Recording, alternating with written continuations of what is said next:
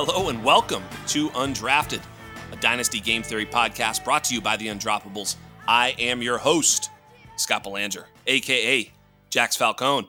You can find me on Twitter at Dino Game Theory. This is episode number 94. Let's roll. And we are in the middle of the hot summer. Mini camps over. A lot of nonsense. Every bit of news is either awful or amazing. I tend to fade all that. I don't know about you guys, but I think there's more sort of, false flags than there is anything else at this time of year. We'll talk about that and more with our guest this week. I love it, man. I'm pretty excited to be with my guest this week. Someone that I had never spoken to in person, just met today, and I'm having a ton of fun. Absolutely love his content. Love following him. And he's in my Dynasty Game Theory Invitational Dynasty League, which is pretty cool. He's got JT too, so I'm a little bit pissed off. We're gonna have to maybe we'll make a trade on air. I want JT. We got to get him, so we'll figure it out. My guest this week is none other than Pat Kerrane. You guys have heard of Pat Kerrane. Pat's the man in the streets, in those best ball streets. He co-hosts the Ship Chasing podcast. I know a lot of you listen to that. Folks, welcome Pat Kerrane. What's up, Pat? Hey, how's it going? Fun to be on here. It's going great, man. Yeah, absolutely, man. It's a lot of fun. This is a fun show. We are allowed to swear. As a matter of fact, we promote swearing.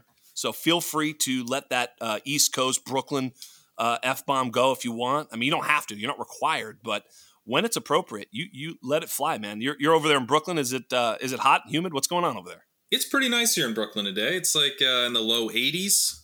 Took the dog for a walk right before we started recording. Took him around the park. He's trying to eat all the birds. And nice. Pretty nice. I mean, you'll take an 83-degree day in Brooklyn. You don't get too many. Absolutely. So this is a good one.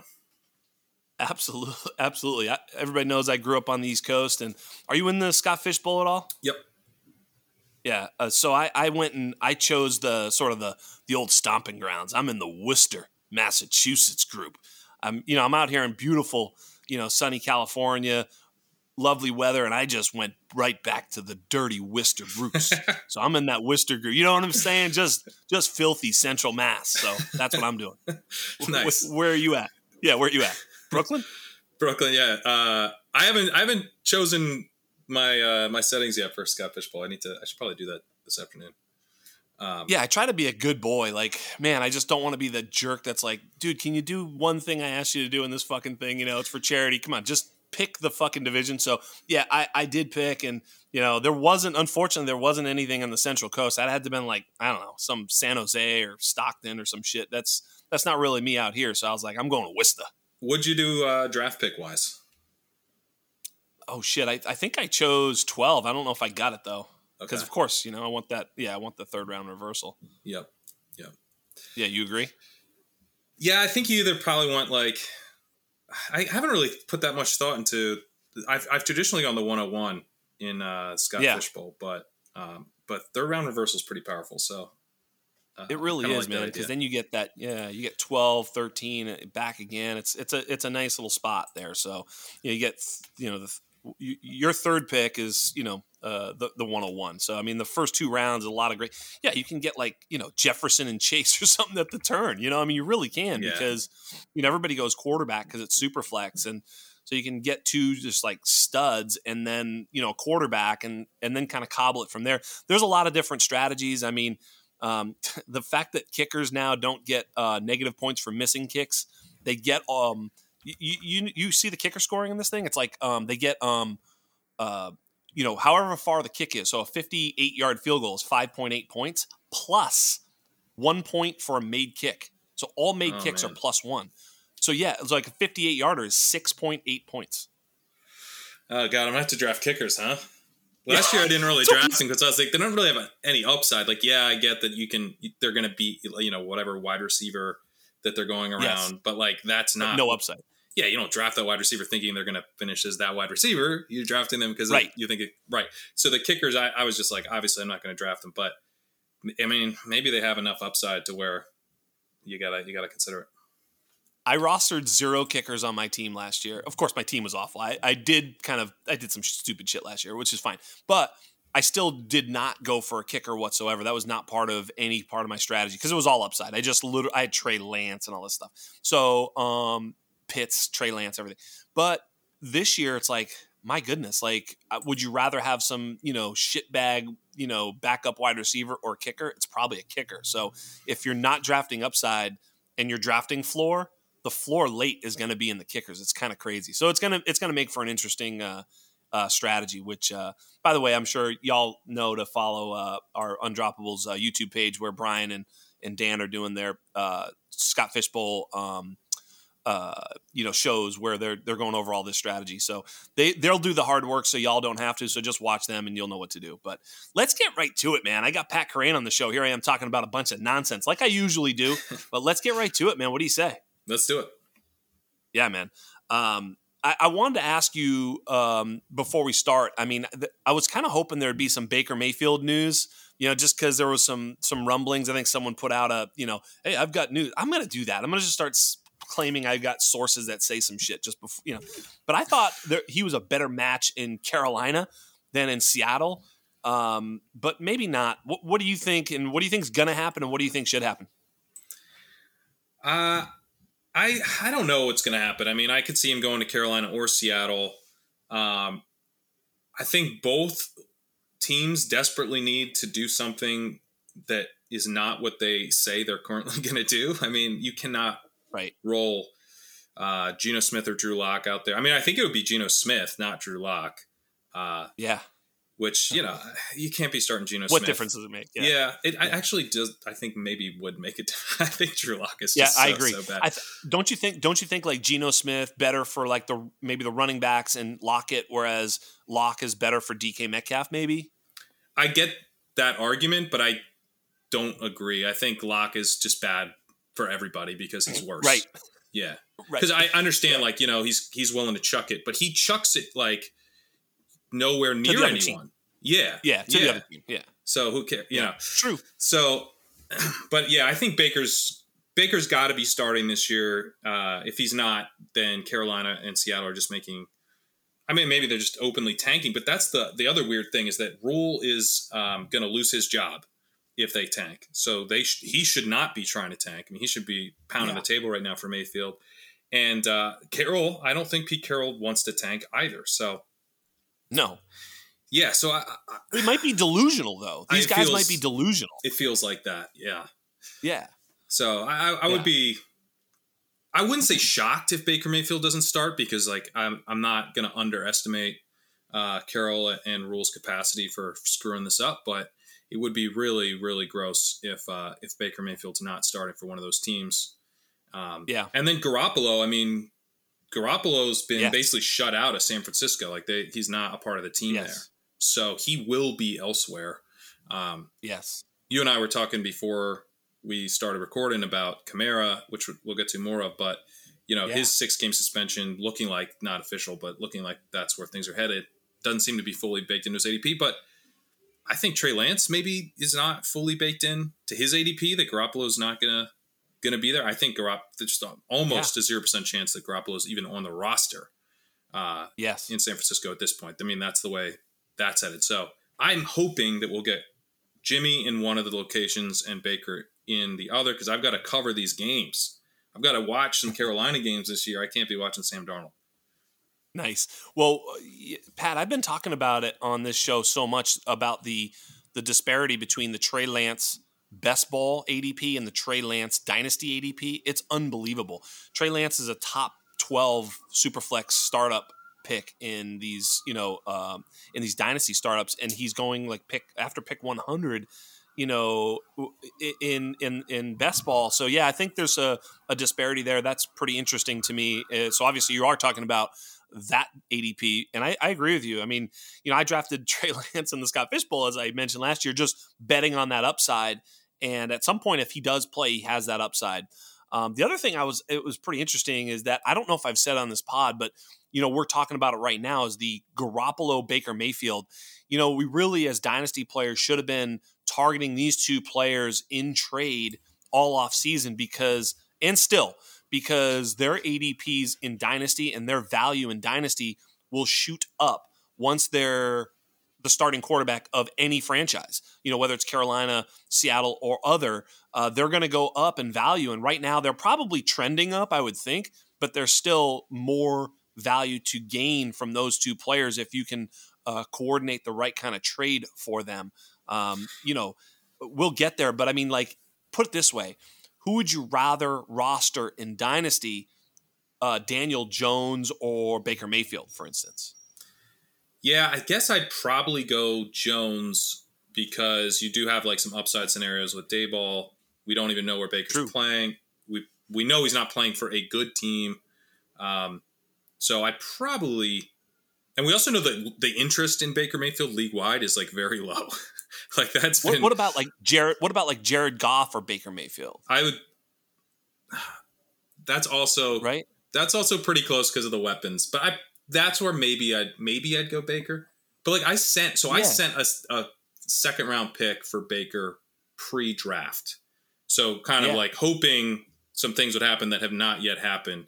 And it's a great trade.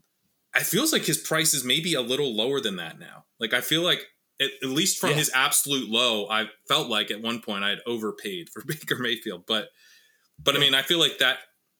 My guess is that type of trade is still available to you if you want it. And this was a super flex team.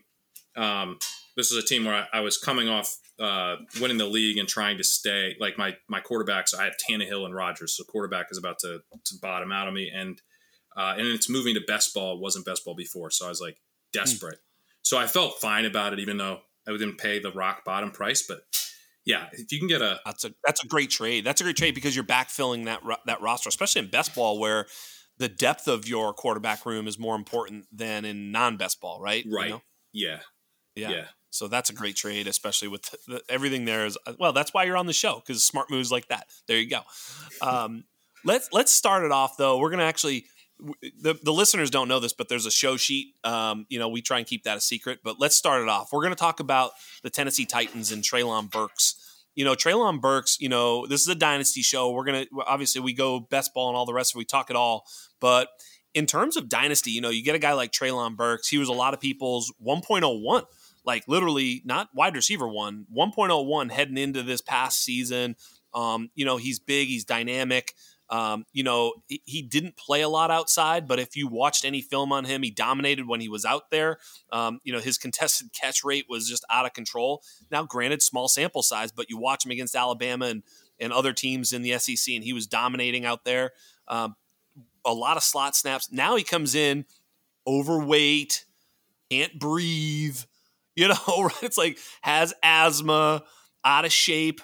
I mean, is this something we should be worried about, or is this more like Jamar Chase can't see the white stripes on the balls type of thing from last year? I think it's something to factor in to an extent. I don't think it's quite as. I mean, the Jamar Chase one was so easy. I mean, he actually that stuff kind of saved my season to an extent because I wasn't really drafting Jamar Chase at his ADP prior to that. I just thought, I was like, he's a rook. Like I loved Chase the prospect. Obviously, everyone did. Yes, but me too. I was like, man, this is really expensive for a rookie. Yep. And then he fell by about a round. Yep. Because of some just total bullshit. So yes, I scooped him like real hard after that, and me too. Obviously that well worked played. out. So yeah, yes, I think so the thing with Burks right now is it feels like maybe the discount hasn't even fully gotten baked in yet. Like I feel like he's going kind of similarly to where he was going before. Maybe he would have been shooting up because I feel like Drake London has moved up a little bit, and maybe he'd going right with Drake London if not for this stuff. Yeah. But I would like to see him fall a little bit more, at least in these best ball drafts, because I do think that he is now probably an underdog to be a starter in 2 wide receiver sets week 1. We had on a good football show, we had Tennessee beat Buck Rising come on, and he said he thinks that it'll be Robert Woods and Nick Westbrook-Akine in 2 wide receiver sets to start the year. That's not ideal. Wait. Robert Woods to start the year? Yeah, he's been impressed with Robert. Robert Woods is practicing right now and looks like he's like going to be ready to go for week 1. That's the word. So Yeah.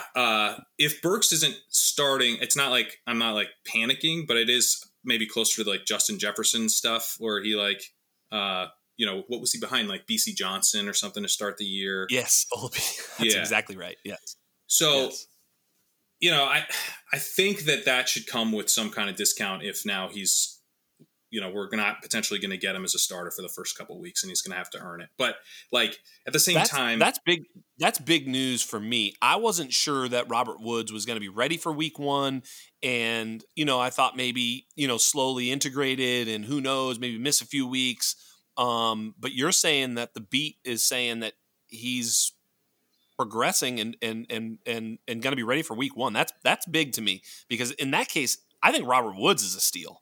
Robert Woods is a pretty good pick right now. I haven't hammered him because I do like Burks so much that I'm kind of, for this best ball stuff, it's been like, it's immediately become a meme, but you got to be thinking about week 17 where all the money is in like Best Ball Mania and all that. And yes, even, main event, all these things are tournaments. So you got to think about the playoffs. And so I want to have Burks for the playoffs, even if you think about AJ Brown, who's like, he's literally replacing AJ Brown in the offense. AJ Brown didn't do anything for the beginning of the season, and then he exploded down the stretch in his rookie year. And so I think that's kind of our new upside scenario. I don't think that Burks is going to like jump out week 1 and be a target hog. But I do think that him kind of winning leagues is still in play. So I'd still rather have Burks. But man, you're getting Woods at a big discount to Burks right now. I think by mid-August, maybe it's Burks is only going like a round ahead of Woods, or maybe even within half a round or something. I don't think Woods will flip Burks, but I wouldn't rule it out. And so, yeah, it has me kind of waiting for that maybe to happen or get close to happening before I really start pounding Burks in these best ball drafts. But I mean, dynasty wise, like he had 46% of the Arkansas offense last year, 42% as a true sophomore. He had a really good 10-yard split. I know the 40 wasn't ideal, but his 10-yard split was actually he's also very strong. He's like 230 or 220. I mean, his 40 was good for his size. Agreed. Yeah. So, and he outran the Alabama defense. Like, I don't really buy the idea that he is like out. When did he get out of shape? Because it was after the elite 10-yard split. So like, we just have like a bad May, like, like when did this happen? Right. Yeah. Cheeseburger May. Yeah. Cheeseburger May, I guess. I mean, there were reports that, he was struggling through some pre-draft workouts, but like he probably did fine in the Titans one because they took him in the first round. So I'm like skeptical that there's any like long-term impact on this, but I do think it pays to get a discount when this type of stuff crops up. Yeah, and maybe the discount for Treylon is the one that I think you mentioned it, the Justin Jefferson type discount where it's week 1, week 2, week 3, and he's like, wait, he's not even playing, and guys are like, dude, this guy's a bust. And you know how fickle dynasty owners are. I mean, obviously in best ball, it's totally different. You're just playing markets throughout the offseason, which is why playing best ball is helpful for dynasty because you can kind of see how the sort of public is valuing players and how they're moving. That aside, in Dynasty, you're just looking for when that opportunity is. Where's that dip? The old saying, buy the dip. Well, I think it might be early in that first month for Treylon Burks. I like that take, and I think I'll be looking to try and pounce on a few, Burks owners when that happens. Speaking of which, you mentioned Robert Woods, coming back. Westbrook-Akine, Robert Woods, and who in 3 wide receiver sets? That's the question I have right now. If it's not Burks, or is it Burks? It might not be Burks to start the year, and that's when you really pounce because, I think that there's probably 2 sets of Burks dynasty owners where, like, some people are just kind of true believers. The prospect profile is awesome. You're you're going to ride out some early season, oh no, he didn't like crush mini camp, whatever. But then I think there's some others, like maybe a little bit more like weaker hands with Burks because the immediate opportunity looked so juicy. So if that Yeah. doesn't materialize, I mean, I completely agree that there's going to be this window, where people will be like, oh no. And maybe you're not paying pennies on the dollar, but sometimes in Dynasty, like the fact that a guy like Burks is even available is buying low. Yes, once that's right. Once a guy like Burks gets taken, you often have to pay 150 cents on the dollar just to get him. So getting him at fair value, I think sometimes buying low. So Kyle Phillips, I believe, would be there's the answer. The slot guy, and they're looking at him. That's the word. He's probably like a true slot.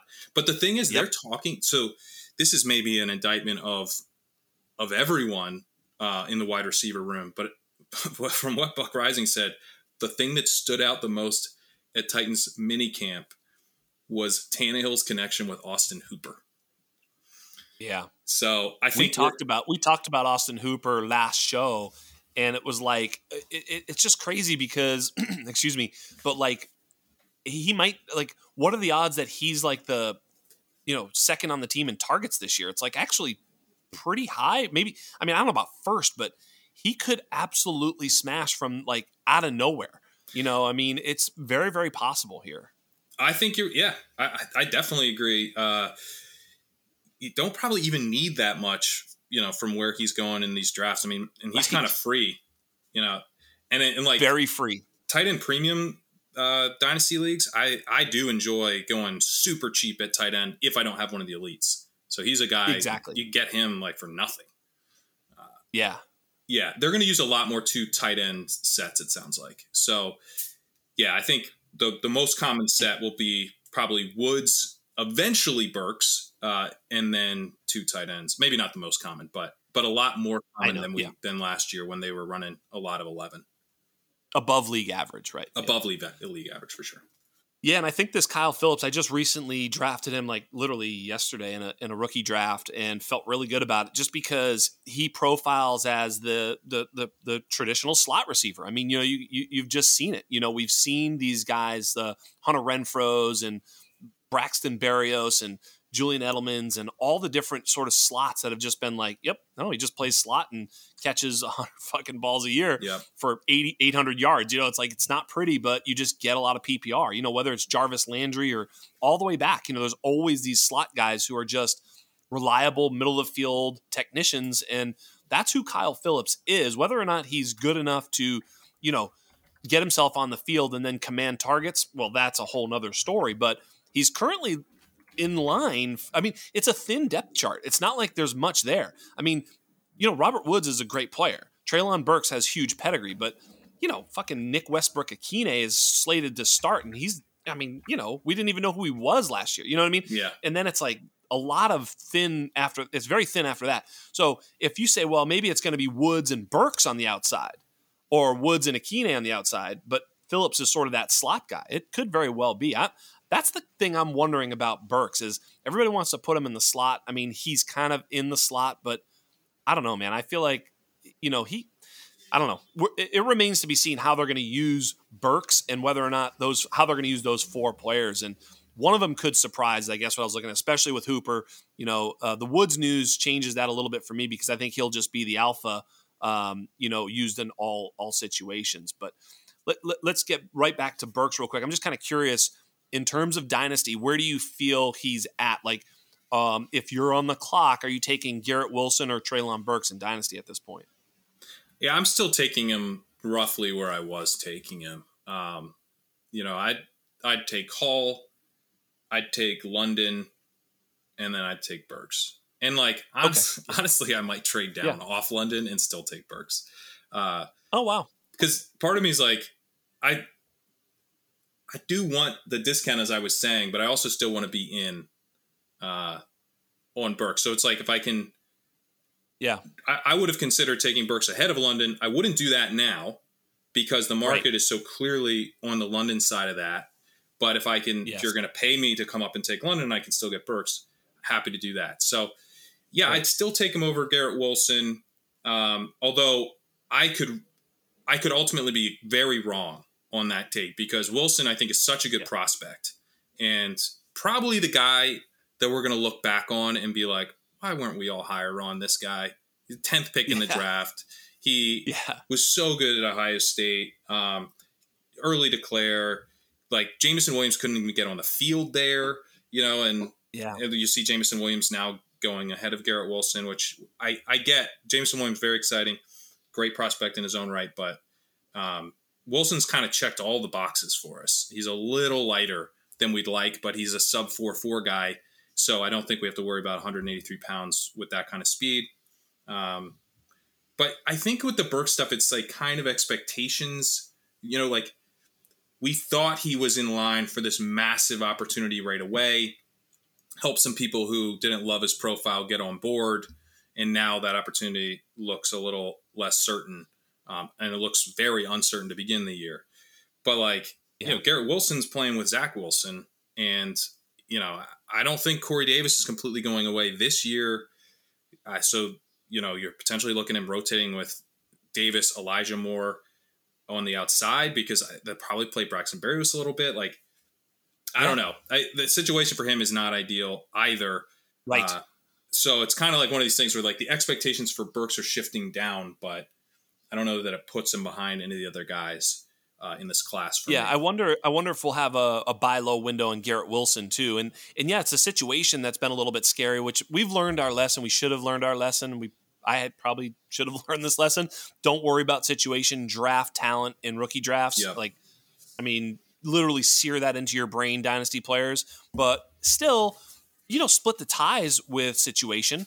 I remember having London, Burks, and Wilson all sort of clustered together. And then, I kind of started to lean towards London during the offseason in my process and just trying to figure out who I liked best. And London was my wide receiver one. And then the situation got better. So then for me, he sort of vaulted. I think maybe that's what a lot of people are feeling as well. It's like, well, geez, he's got a clear path, But, and he was my wide receiver one. But with Garrett Wilson, like, I had him very close, and I had him as my safest wide receiver in this class. Yet now it's like, he doesn't feel the safest because there's Elijah Moore. There's all this thing. So, but I think we probably are fading a little bit too hard on him. Speaking of fading, I've been advocating to sell low on Derrick Henry, staying with the Titans, and just because I'm so unsure as to whether or not he's ever going to be the Derrick Henry we saw 2 years ago. And last year obviously he started out, he was dominant. He's fucking unbelievable. Like, I'm never going to sit here and say, oh, I don't like Derrick Henry. I mean, he's unbelievable. But I've advocated for selling low, even if as a contender right now, like, just trying to get off this value before it craters. And my argument for that has been, like, look, if he goes out and dominates in week 1, week 2, obviously you sort of lost value. But, like, if at any point, but you're probably not going to trade him. You're going to be like, look, Derrick Henry's great. Right. But if at any point he, like, pulls a hammy and he's out for 2-3 weeks this year, it's going to be hard to flip him because, this is your last window, I feel like, or at least getting there. And I feel like there's a lot of players, whether it's like Miles Sanders, Leonard Fournette, Ezekiel Elliott, who are less valuable than him in Dynasty, but could perform just as well as him this year, where you could get off him plus profit and maybe not even hurt your team and just keep that Dynasty wheel moving. What do you think of that take? You agree, or you think I'm an idiot? What is low? So what are you looking to get if you're selling Derrick Henry right now? I mean, I did sell Derrick Henry in a league, and I sold Derrick Henry for Zeke plus a couple picks, like not a first round, or like a couple seconds, I think. Maybe a 23 second. I don't remember the exact trade, but like, maybe a 22, 23 second, for Zeke plus that. That seems fine. Yeah. I actually took him in a league. It was in the 7th round of a Superflex best ball. Okay. So I took him there. Clear contending team. It's a great value. 7th round. Yeah. 7th round. Yeah. And then I'm also doing a startup right now. And this is an FFPC, one of the Triflex, Superflex. Yeah. And he went 701 there. So yeah, I think he's pretty well priced. I mean, I'm not. Can I ask the 2 running backs before, 2 running backs after? Yeah, do you see that there? He went. So it was actually pretty interesting.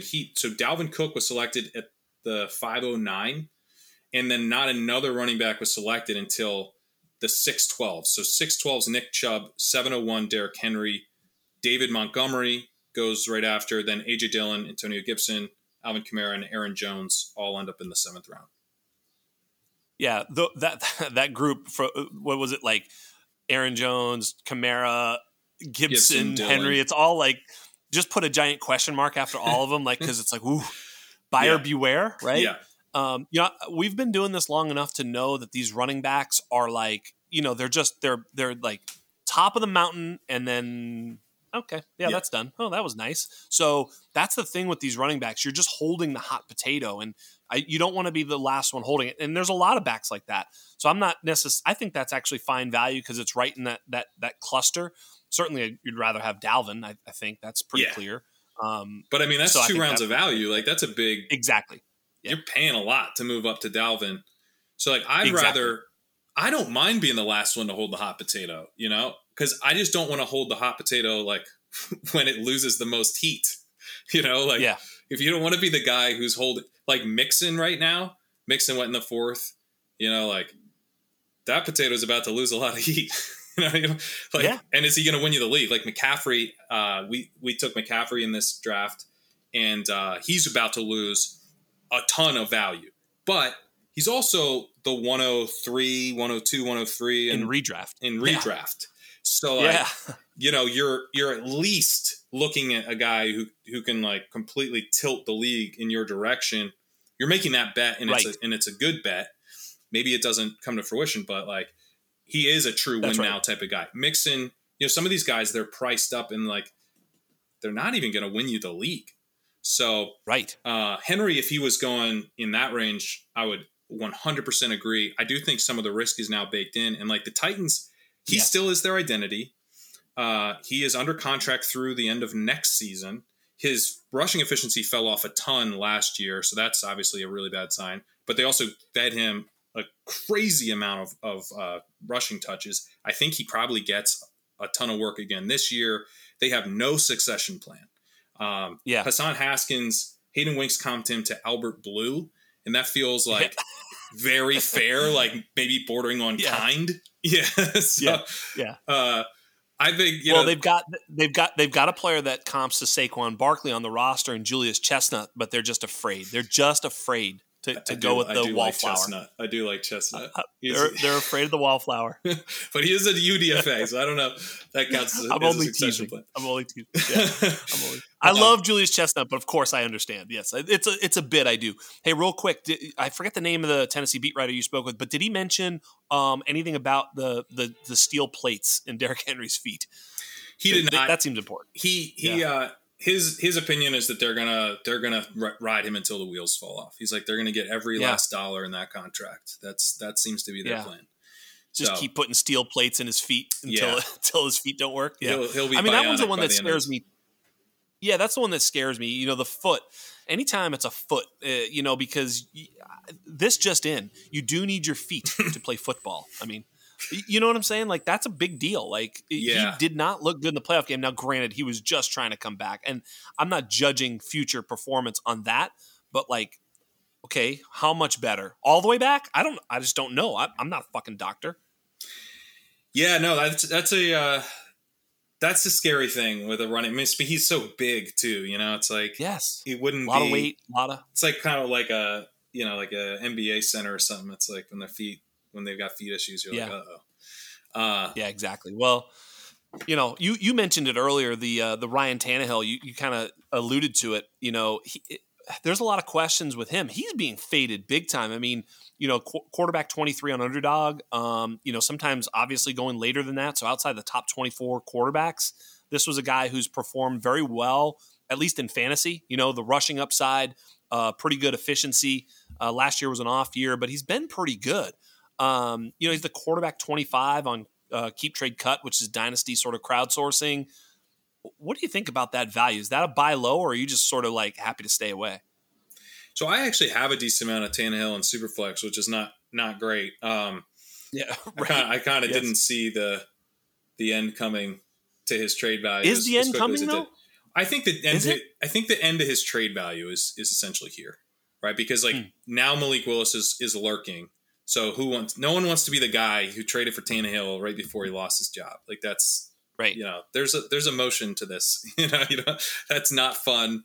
And no one's to hold the bag. And anytime you're shopping Tannehill, is Malik Willis lurking though, or is he not lurking? He's lurking. I don't know that he's lurking. Like he's not lurking for week 1.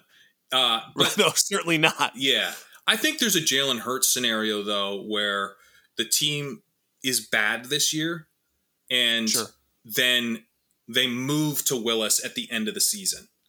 And that's not the plan. That's definitely not the Titans' plan. But it could be their plan if enough things go bad. Yeah, if they're 3-8. Yeah. All of a sudden it's like, maybe that's our fucking new plan. That's right.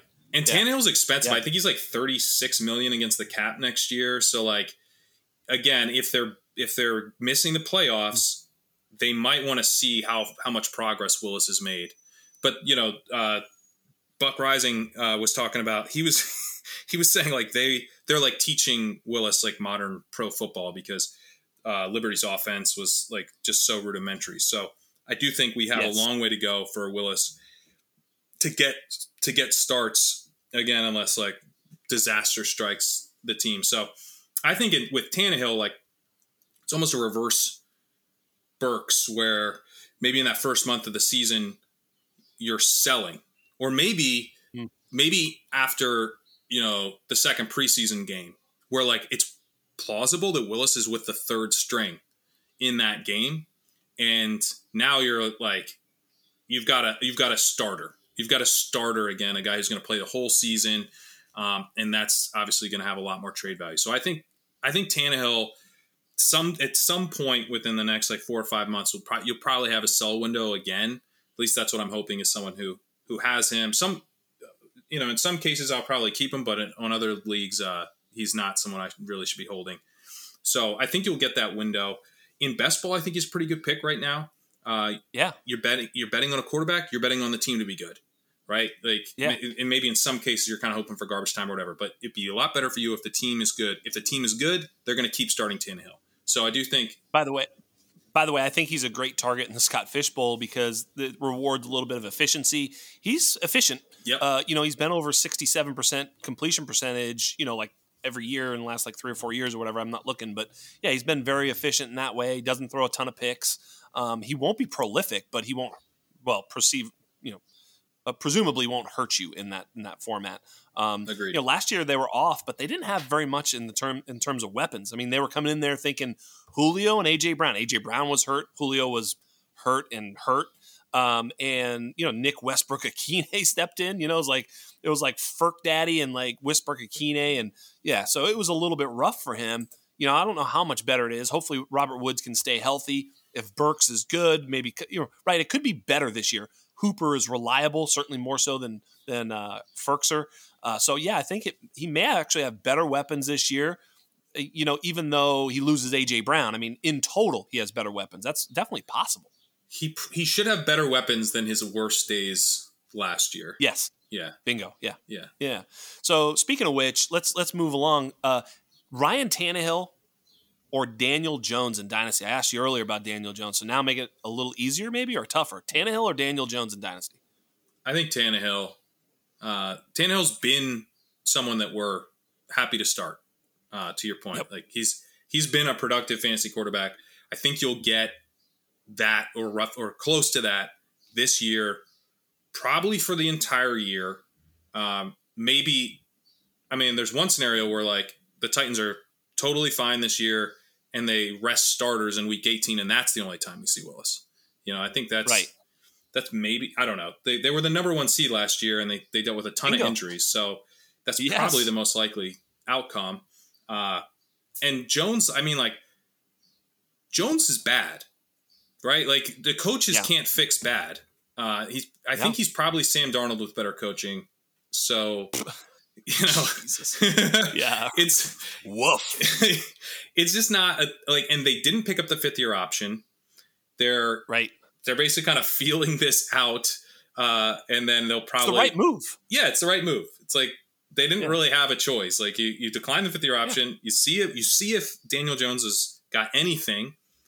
Then when he doesn't, you're like, okay, that's what I thought, and then you move on. And like Josh Allen in this, with this coaching a couple years ago before Stephon Diggs, like he did not. it took him multiple seasons to become, this Josh Allen that we even not 2021, but like 2020 Josh Allen would be like way too much to expect for Daniel Jones. Right. Like, and I know we're not really expecting that, but like there's kind of this feeling of like, okay, he could take this, he could really grow in this offense. Even if Daniel Jones grows in this offense, it'll probably be like 2025 before we're like excited about him. Right. I'm not the only one that's made the correlation from Daniel Jones to Josh Allen. And I did this for years ago, not just because Dayball's coming in, because it was like, I always say if Josh Allen were an early second round pick, he would be a backup quarterback today. Like he would have never gotten those full 2 years and then the third year as a starter because it just wouldn't have been there. Like they would have replaced him probably much sooner than the first 2 years. Like probably in year one, they were like, fuck this guy. He's not doing it. But they were so heavily invested. And then the big difference between Daniel Jones and Josh Allen are the raw tools. Like the raw tools with Josh Allen, that was always the thing. That was always why he was drafted in the early part of the first round anyway, was because he had the biggest arm ever and he had this, big body, strong, fast. Like it was always raw tools.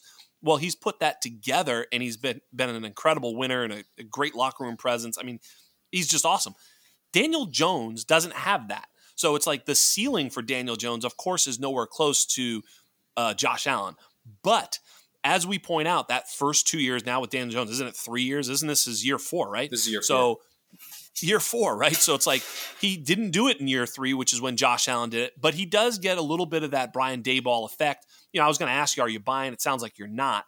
But I think, if you're hopeful or wish casting onto Daniel Jones, if you're hoping for like a 20%, version of what Josh Allen did, which is like just the ability to throw it down the field a little bit. They did they improved their offensive line tremendously. So that's big because I don't know if you watched some of these Giants games. I mean, I don't know if you subjected yourself to this torture, right? It was like, there was that, I don't remember what game it was now, I'm forgetting, but like that, it was like a Monday night or Sunday night game where, it was so embarrassing. Like, what game was that? Do you remember what I'm talking about? I can't stop thinking about the Jake Fromm game. So, oh my God, Jake Fromm. Just completely awful. But like, they're just so bad, but now they get organizational, hopefully, improvement. They get offensive line improvement. They get Saquon back. Barkley back. Sorry. First time talking, guys. But there's a lot of improvements on this team. And that kind of brings me to Saquon. He's gaining a lot of steam, rising in ADP. He's a top 10 running back in Dynasty and in Best Ball right now. Has the cost gotten too high for you as an early second round, mid second round pick, or is that right where you like him? I kind of wish I had hammered him a little bit more in the early third, because I did like him a lot there, but like to me, to get a chance to get AJ Brown at that price and T Higgins at that price, I think those guys are superstar wide receivers, and to get them kind of at the 2-3 turn took a lot. So I didn't get enough Barkley. But yeah, I think Barkley going where he is now, or at least where he sometimes goes in the late second is good. I don't like that he's now kind of moving up into like the early to mid second. That's where I start to feel like, okay, now we're like giving ourselves like collective amnesia about how last season went. Yes. It was like a kind of like a bold take last year to be like, I don't think Saquon Barkley is done. Like people were like, this guy's dust. This guy is washed, And I think we're all kind of, in some sense, I think coming to our senses a little bit, where it's like he was struggling through this ankle thing after, coming back from the ACL tear. Like, he's now going to be in a much better offense, pass heavy offense, modern offense. So I think in a lot of ways it makes sense to go back to the well, but and maybe it's like kind of just like how quickly the ADP's risen that I'm like, man, I don't love that I now have to take him at like the 204. But ultimately, like, would I rather have him than Joe Mixon? Yeah, I think I would. So I think this is one of those situations where it's probably smart to continue to take him, especially like me if you're a little bit underweight of where you want to be, because I don't think he's coming down. Like, I don't think that in September he's going to be the 209. He's more likely to be the 201 than the 209. Yes, I think. Yeah. So you might as well just kind of grin and bear it and get your exposure up at the mid second round price. And he still falls to the late second currently. So I think you can still find spots to get him at a nice price. Those pictures on Twitter did us no favors of getting value on Saquon, did it now? No, and I mean, yeah, I did. Yeah, he looks lean. Yeah, he looks good. Yeah. He looks a lot like me. I mean, I think kind of, but yeah, he looks good. I was going to say the same thing. No, I think Barkley, it's not just the offense is going to be more pass heavy, but I mean, they played Devin Singletary 100% of the snaps against the Chiefs in their final game in the playoffs. Like, they will play him. I mean, Matt Breida's the backup.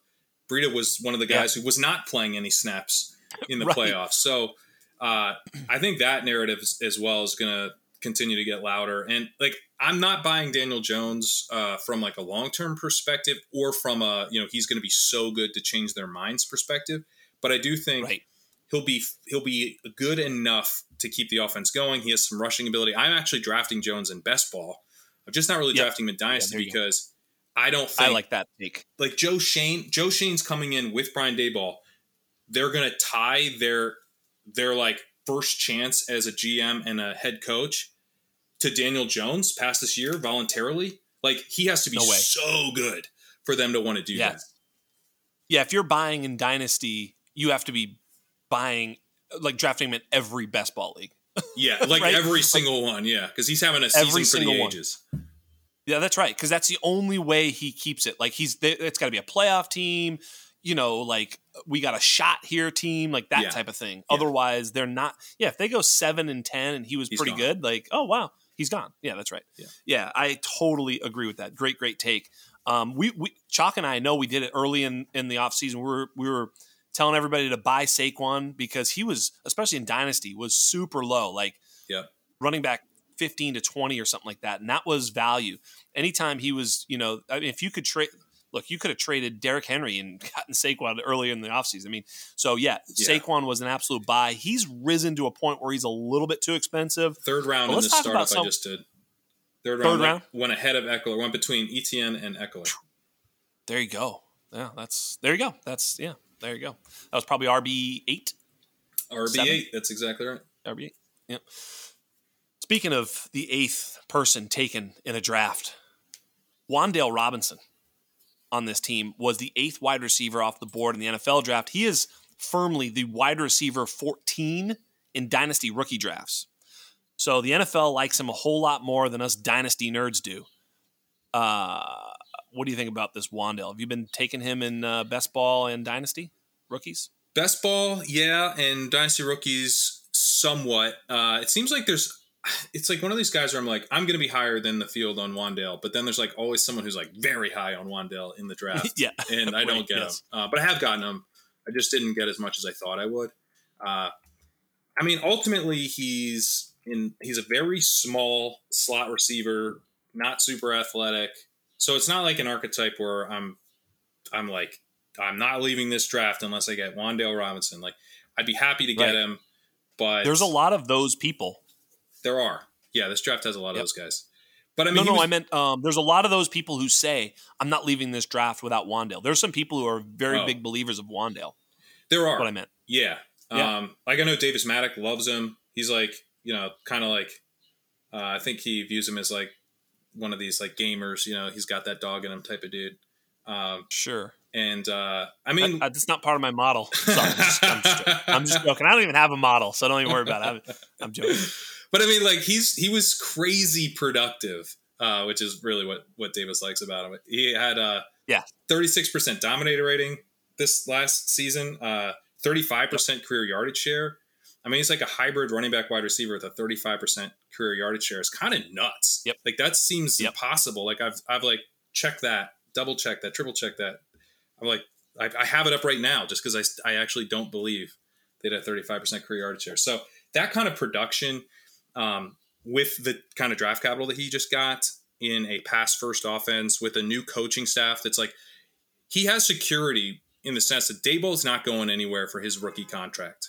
right? I mean, maybe by year 4, Daboll completely blows it. He's out. But like most likely, he's tied to the coaching staff and GM that selected him for his entire rookie deal. That's pretty nice. So I think you're going to have a pretty built-in floor there with Robinson. And ultimately, he should be their starting slot receiver this season. And, for his entire rookie deal, I think Sterling Shepard, like the Achilles stuff, I don't really mess with Achilles. Like, yeah, no, I don't like Sterling Shepard. He's been hurt a lot, but here's a question. So you just said Wan'Dale, slot guy, they love him, second round draft capital, early second round draft capital. That means this coaching staff loves him. All that's great. How does that affect their first round pick, slot receiver, Kadarius Toney? Does he move outside, or do you think it's Wan'Dale or Kadarius? I think Kadarius is a Z. That's my I think he's an outside wide receiver. You think they think that?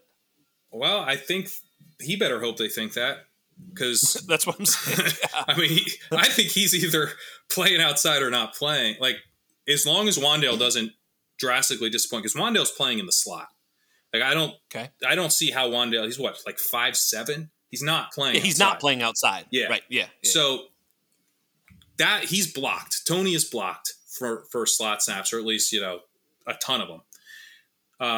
But he played outside 38% of his snaps last year, and he was pretty good out there. And I think I view him as kind of like a Deontay Johnson type dude. Like, he gets open very quickly on shallow stuff, but on the outside as well as in the slot. Like, he doesn't need to be in the slot. They seem to be pretty cool on Darius Slayton, which would really help Toney, if I'm correct that he's mostly going to be playing on the outside. Because if it's Galladay at the X spot, and then they like Slayton, now Toney and Slayton are rotating on the outside. But if Slayton's gone, which it sounds like he might be, like traded or cut, then that really, I think, helps Toney. So I kind of view them as more the competition than Wan'Dale and Toney, because I think, given the draft capital and given Wan'Dale's production profile, he does look like someone who can come in and right away play out of the slot and be good. I think he's going to get the chance to do that over Toney. So Toney's going to have to win an outside starting job, but I think he can. So I agree with everything you just said. I think Slayton is not a threat to anybody. He's just a guy, and he's a field stretcher, and he's fine here and there. I mean, spot player. I mean, he's Jalen Guyton maybe. I would actually love if the Chargers traded for him and he replaced Jalen Guyton. I mean, that'd be perfect. There you go. But he is right. He's like a little bit better than Jalen Guyton.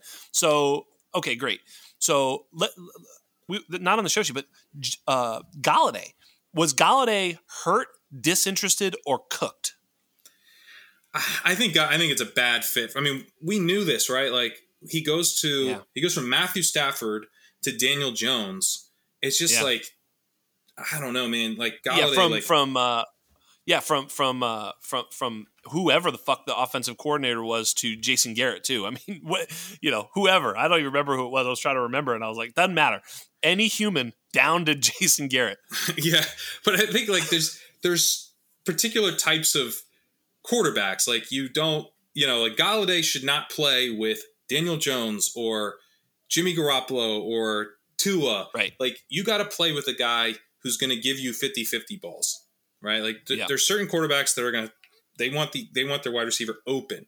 They're happy to throw over the middle of the field, but they want to throw an open wide receiver.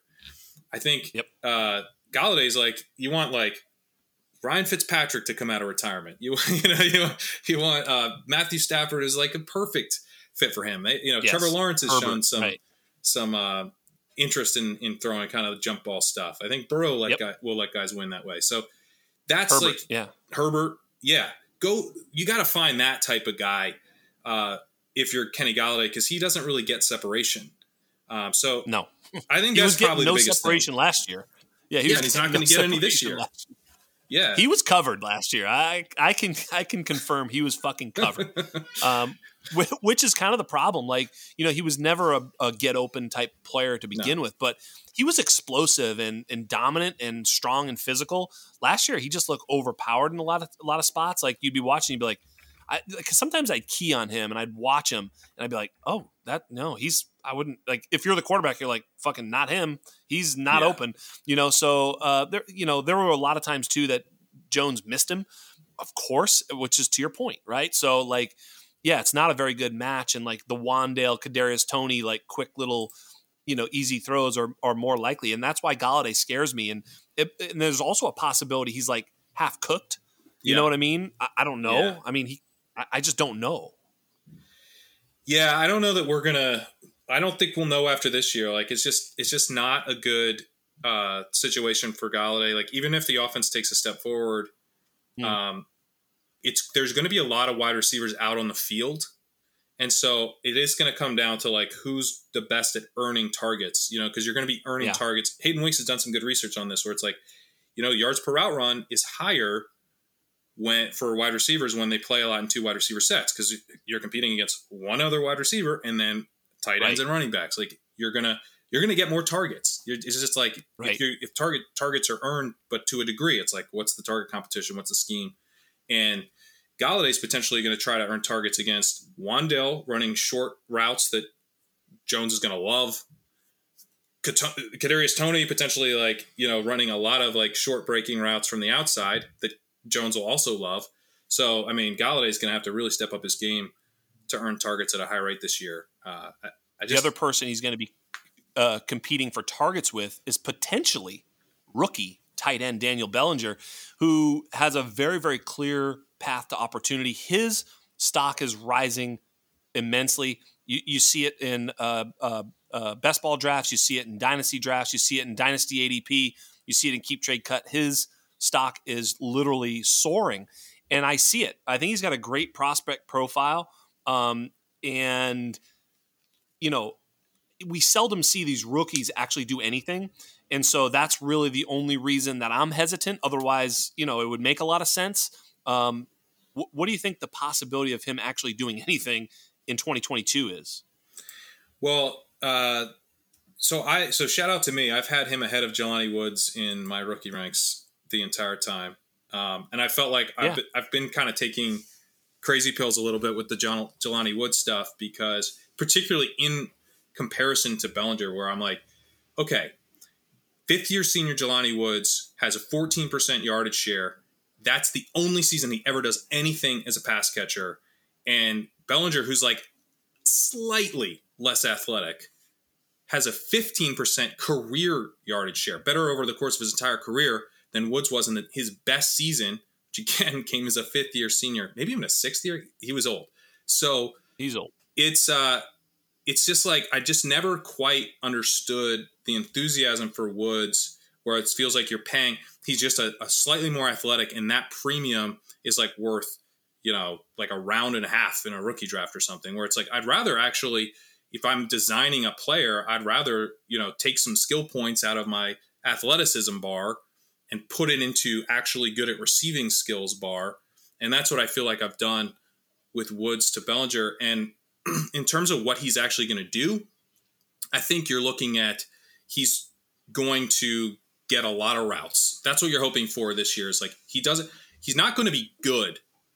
He's a rookie. He's basically an athlete. He doesn't have a great receiving profile. You're just hoping he gets a bunch of routes to close the year. And then it's like, now we can project for 2023 that he's going to have like a 75% route share as like an upside case, which would make him potentially like a tight end one, like a back end tight end one as a sophomore.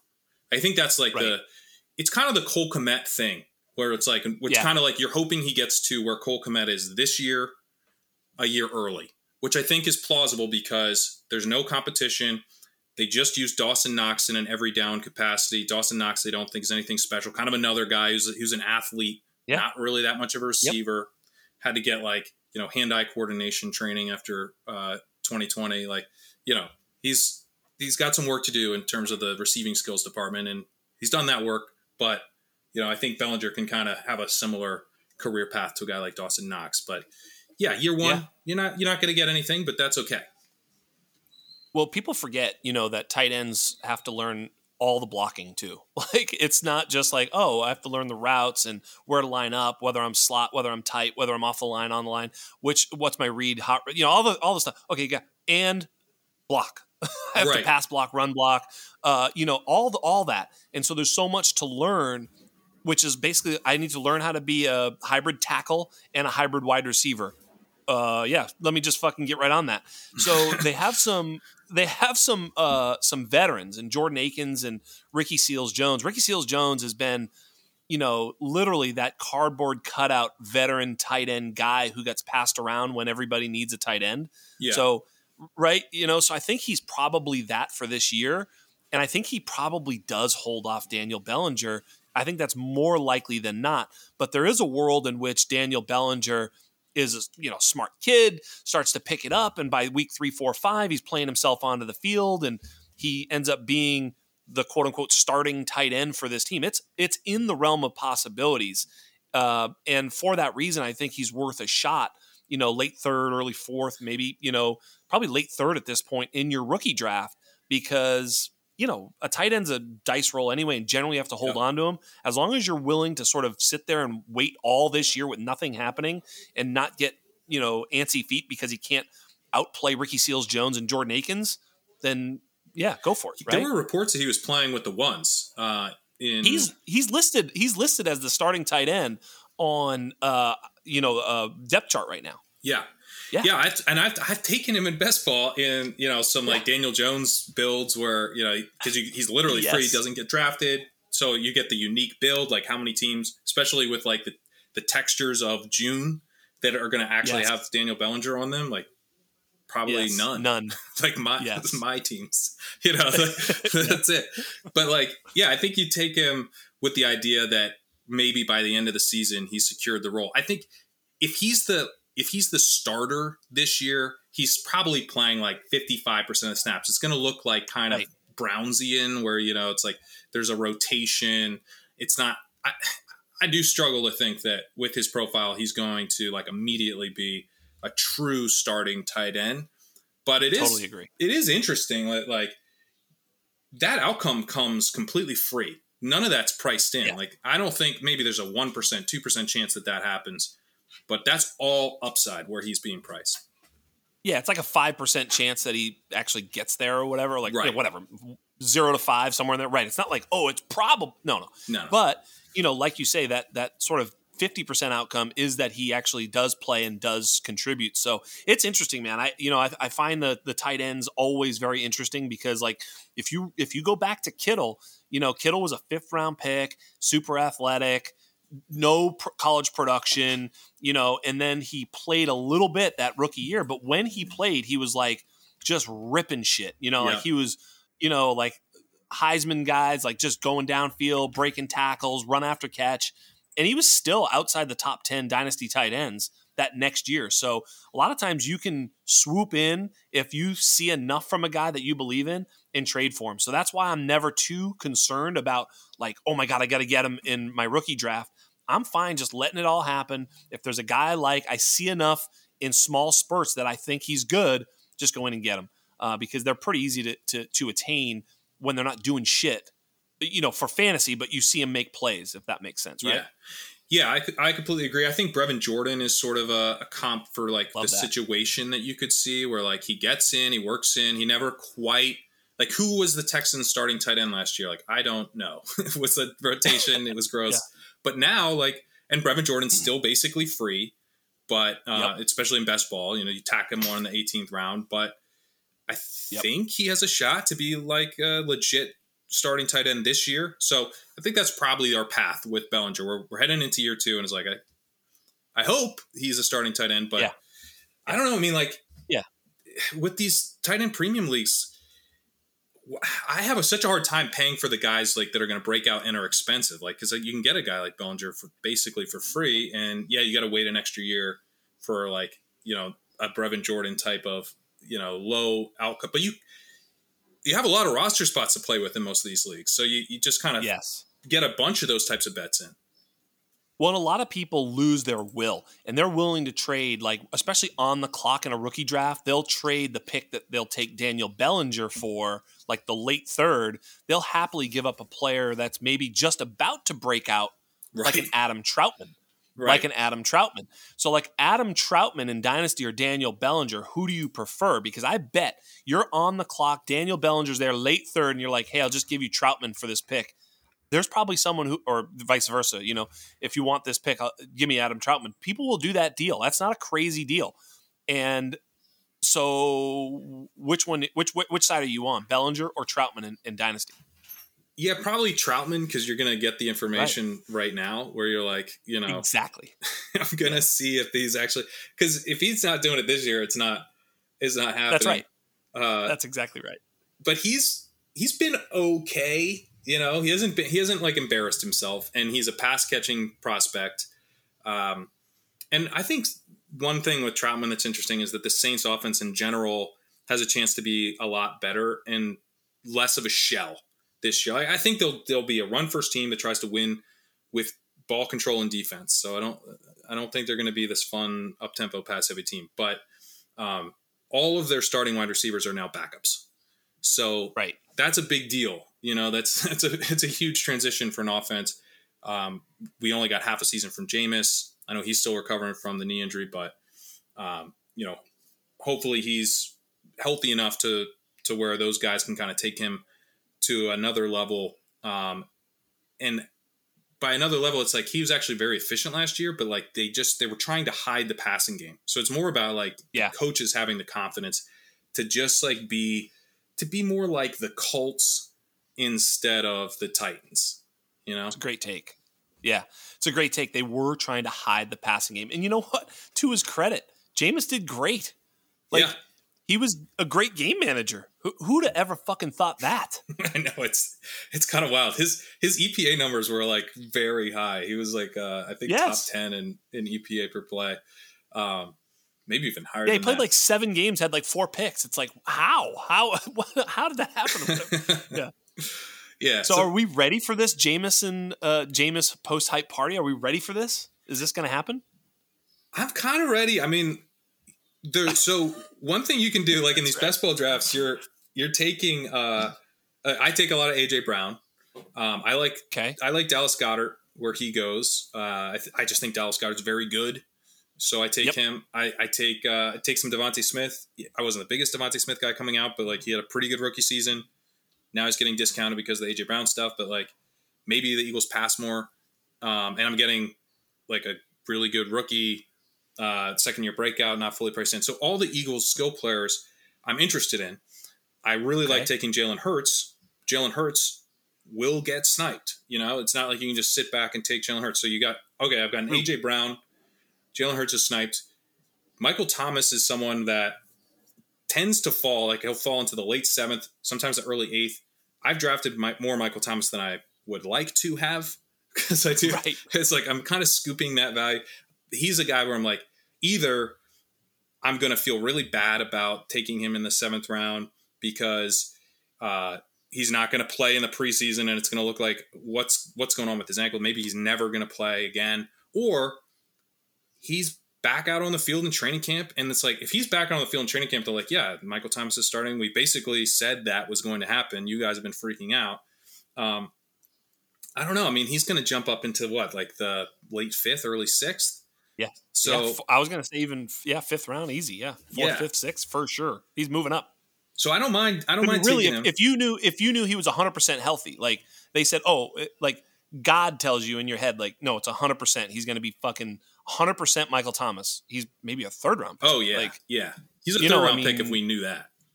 If we knew that, right? So like if he looks good, he's going to trend close to that. I don't think he's going to get all the way there because we won't know that.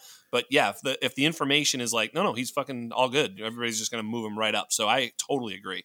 So yeah, there's only upside really in the ADP because you're not going to get any. I mean, well, unless they're like he's never playing again. Yeah, there's still some downside. There's still some downside. Yes, but I mean, Jarvis Landry is well priced. I mean, if you want to kind of bet on the downside outcome, Jarvis Landry is not that expensive, and he would stand to benefit a lot, I think. And then Chris Olave, I don't love him as a prospect, but he is not overpriced, I don't think. Maybe he is slightly because Garrett Wilson is so cheap that it's hard for me to take him over Garrett Wilson. But again, like I don't mind mixing in Olave, and then that puts you on Jameis, and it's like, okay, now I've maybe have a Jameis double stack or a single stack with an Eagle or two coming back. It's kind of fun. Yeah, you can get I've been saying this all off season in best ball. You can get the Saints. You can just do it. Yeah. You can. It's easy. It's cheap. You can just have all of them. You know, you can get Troutman. You can get. I mean, outside of Kamara, I don't ever draft Kamara really because he will be suspension. But yeah, that's right. We're gonna get there in just 1 second. But like all the pass catchers, you can just Landry, Olave, Thomas, Troutman, Jameis, whatever combination of that you want, you can just get it. You don't even have to pay up. You just have it. Yeah. And then in a tournament, if you bet on that, well, I mean, you know, it's not bad. So.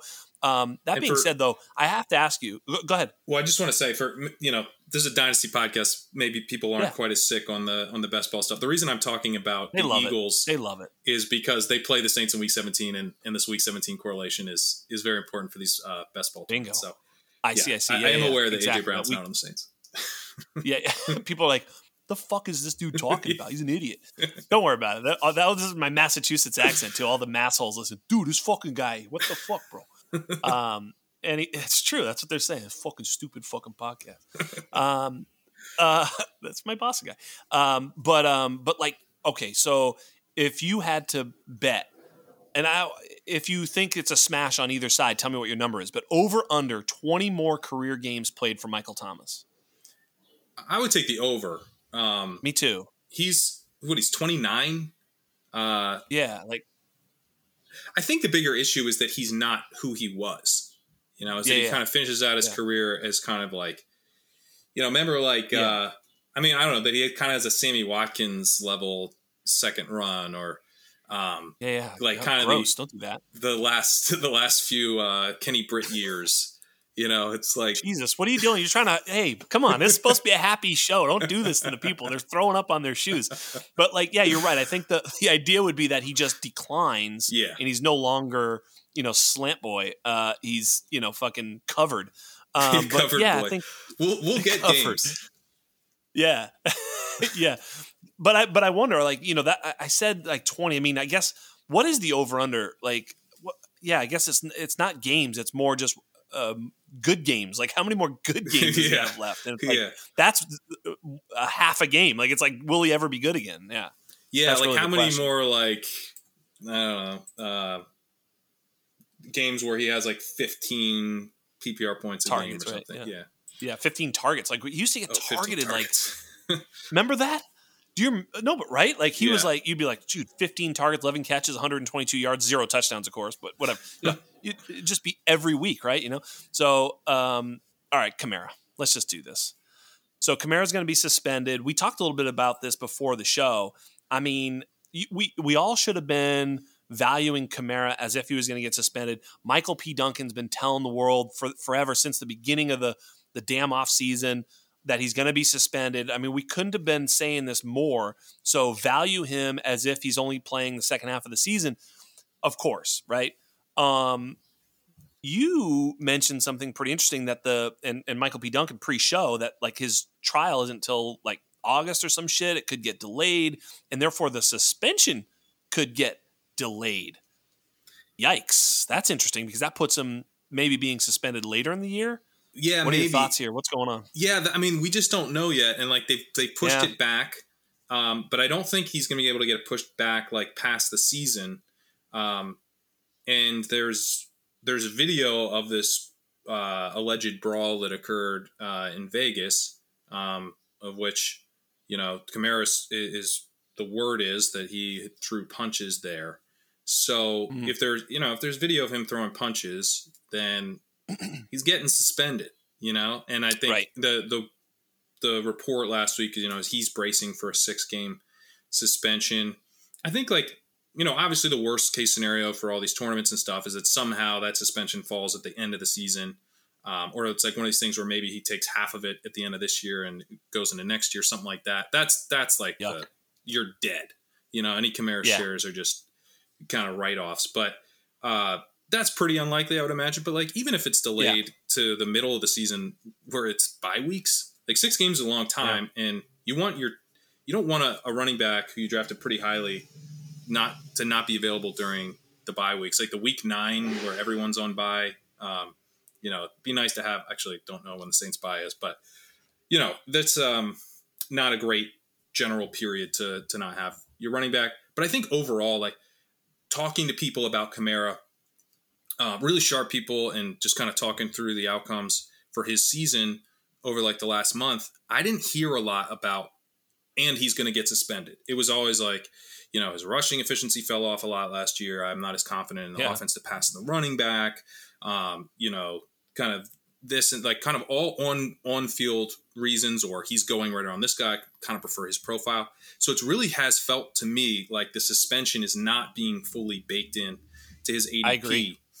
So I do have a share of him in a underdog puppy draft, which was auto drafted. That's the only share I have of Kamara in best ball because, he feels to me like he's going probably in the 4th round. Like, okay, Kamara suspended 6 games. Do you want him or Zeke? In redraft? In best ball. Best ball? Yeah, Zeke. Yeah. So Zeke. Yeah, I would too. And I'm not really taking Zeke that much. I've taken him more than Kamara though. Yeah. So. No, because Kamara, best ball is a little bit different. Tournament best ball, especially, I'd probably lean Kamara.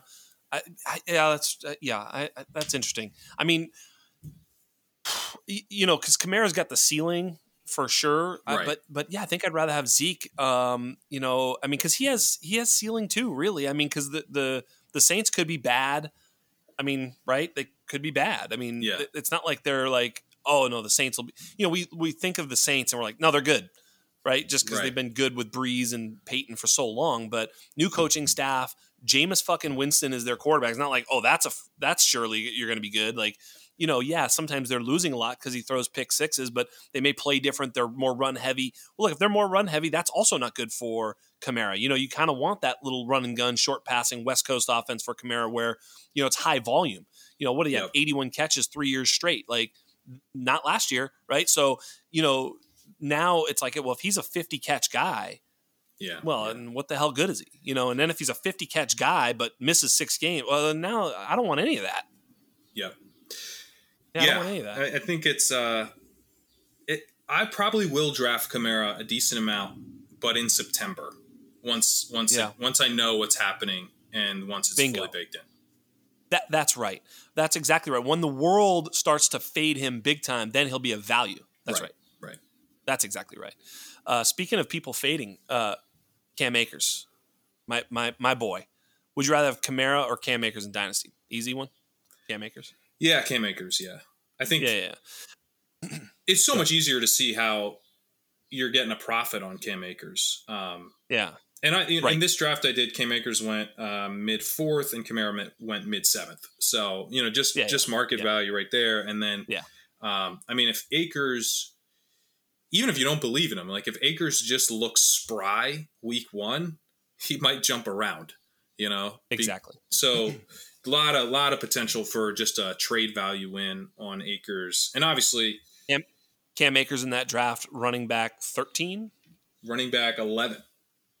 11. Yeah, he went ahead of Dobbins, ahead of Ken Walker. Yeah, that's about right, don't you think? Yeah, it felt fine. I think, let's see, kind of going around wide receivers who are not like locked in. Jerry Jeudy, Michael Pittman were the 2 wide receivers came off the board right after. Yeah, like Pittman over him and Jeudy less than him. Yeah, that seems totally fine. So Cam Akers, I've been a huge Cam Akers fan, coming in. Obviously, he looked really good in year 1, pops the Achilles, comes back, which I predicted, of course, because it's not 1972. And, right, people are like, oh, it's a death sentence. It's like, no, it's not. Have you fucking seen Kevin Durant? It's like, it's not. Emmanuel Sanders, OJ Howard, like there's just it's not a death sentence. It's like, well, running backs, it's like, oh, okay, here we go. That was awful. Anyway, so we're past that. We know that the health part, he can come back. But the question is, to what degree is he as explosive? Yeah. Was he ever any good? Right? Like it's possible. Is the offensive line any good? Like, there's other questions, not just can you physically come back from an Achilles because of modern medicine? Now it's like, well, is he 92% as explosive? Is he more explosive? Is he 78% more? Yeah. Where is he as a player? And then is he any good? Like, the one thing with Cam Akers is he was always, for me, he was more of an athlete that was going to need to learn to play running back, and that's the numbers have shown that too. Like his advanced box counts efficiency stats are like he's not as efficient as other players in the same offense, but he's more explosive. Well, It's like, yeah, that makes sense, right? That makes actually all the sense in the world. That's who he is as a player. In this Rams offense, though, it's like, my goodness, he really appears to be like the upside is huge. And the downside, I guess, is like he gets played off the field as he did in the playoff game by Darrell Henderson, right? Yeah. Yeah, I tend to think with the Achilles stuff that it's that in general I would really prefer the guy have like a year plus. So I don't think it's like necessarily career ending. Although I do think that there's like a bigger chance that it really saps something from a player. Yes. It can, right. Or that it saps it for a long time. Like it seems like I was pretty intrigued by Deontay Foreman coming in, and he tore his Achilles and like was literally out of the league. Now, much later pick, but was out of the league and then came back last year and looked pretty good. It's like looked pretty good. Yeah, he needed a decent chunk of time before he could actually regain some of that explosion. And Cam Akers just he didn't have any explosion in the playoffs last year. But that's to be expected. So I don't mind. He came back so quick. I agree. Yeah. I was like, I almost didn't want him to come back. Yeah. And it probably was a bad decision, especially the way, like, they were like, all right, go out there. I was like, whoa, it's kind of aggressive. I didn't expect that. I was thinking he might come back, but I didn't think they'd ride him. And so I think that proves that he's healthy enough, but I don't think he was strong enough. Agreed. Yeah. And hopefully, I mean, it also shows they would really prefer to have Cam Akers as their clear lead back. Yes. So that's nice correct. To see. Yep. So yeah, I think Akers is like very much kind of a big swing. I've taken him some in redraft, but yeah, I think you're really swinging for the fences. But like when you're drafting running back, you should be swinging for the fences. I wrote an article about this last year. It's like the whole point of drafting running backs is that they have one of these seasons that completely changes the landscape. And Cam Akers, I think, actually like an okay bet for that where he's going, because if he's the Cam Akers we thought he was going into last year, which you're right, like we weren't even totally sure that he's this great talent, but we thought he might be. Turns out that he is. He's healthy. I feel confident that if those two things are in place, the Rams will ride him. And I feel confident in the Rams offense. So it's like a 2-leg parlay. That's right. He is who he thought he was before the injury, and then he gets back to full health. That's exactly right. So like, as we look at like Cam Akers in 2022, do you think he ends up being an RB1, which is of course where he's being drafted? Does he finish as an RB1? Probably, I guess. It's tough. It's tough because like obviously, yes. How could you think that he never would? Like he finished as RB6. He already was not RB1, or he's like RB22. I think it could really swing the high range of a wide range of outcomes for him. But I'll say yes. I'm drafting a lot of Darrell Henderson, so I would. Me too. I'd prefer no. But I know I'm drafting a lot of Darrell Henderson too. I think he's a great value in best ball leagues because there's a chance that they just prefer him in certain game scripts too, like they did in the playoffs. That's the main reason I really like Darrell Henderson. It's like, people will ask, oh, does he have standalone value? It's like, well, not if Cam Akers is dope every single game, but that's not likely that he's just that good and and never comes off the field. There's going to be situations where either he's banged up, a little, whatever, this type of thing, and Darrell Henderson is playing and starting, and there's going to be just game script situations where they're like, no, Darrell Henderson played a ton, got 8 targets, 6 catches, and a touchdown. You know what I mean? Yeah. I think maybe we'll get something kind of like the 49ers or something last year where you get usable weeks from both guys as they kind of rotate through. Because, I mean, I was pretty pleased with the Rams last year. Like, they didn't really like what they were seeing from Henderson, and then they kind of started to bring in more Michelle, and then they just gave it all to Michelle. And that is nice. It's like they do seem to want to have a guy taking like 80% of the work. So I think Akers will get that shot. If he can't handle that, then we should get Henderson coming in, and he'll be probably like a clear lead back for those weeks. Bingo. That's exactly right. That's exactly the point. They seldom just kind of like split it up. They tend to lean into one guy. So if a guy's banged up, they'll just go with Henderson. Yep, totally.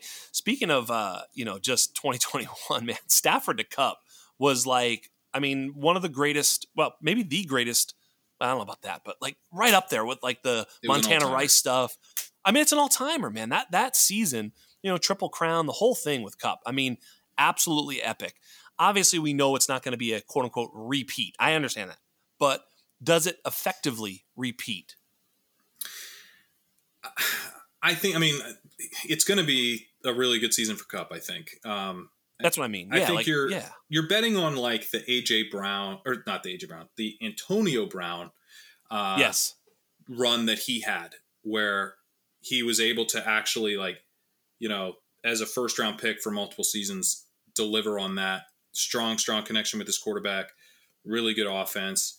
I mean, I'm happy to bet on Cooper Kupp as the 102. McCaffrey's got such a high ceiling that I will take him over Kupp occasionally, but it's kind of like the ADP for that format. If Kupp's the 102 in ADP, I'll take Kupp when I have the 102. If he's the 103, I'll take McCaffrey when I have the 102. So yeah, I'm betting on him over Jefferson, who I love. And over Chase, who I also love. So it's a nice year for the wide receivers at the top this season. It feels a little bit like more locked in, kind of both with like really high floor and ceiling outcomes for those top three guys. Yeah, I mean, you look at Cooper Kupp's like career stats, and it almost looks like a misprint because he had 191 targets and 145 catches last year. Like, we can't even think that that's what's going to happen. Like, that's ridiculous. I mean, think about that. This is crazy. He had, by far, his highest target output in his career and had a 76% catch rate. Like, holy shit. That was so efficient.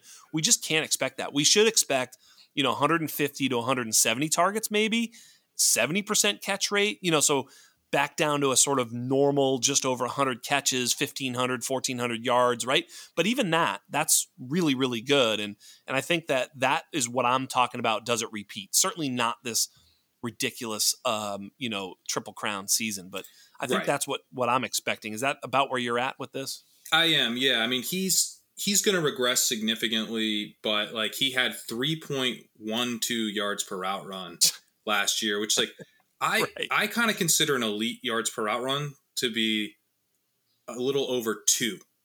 He had like a full another yard per route run. And if you're under 1, you're terrible. So if the gap from 1 to 2 is basically pretty much every wide receiver terrible in the league, to unbelievable. Right. Yeah. Yes. Good point. Then he went from 2 to 3.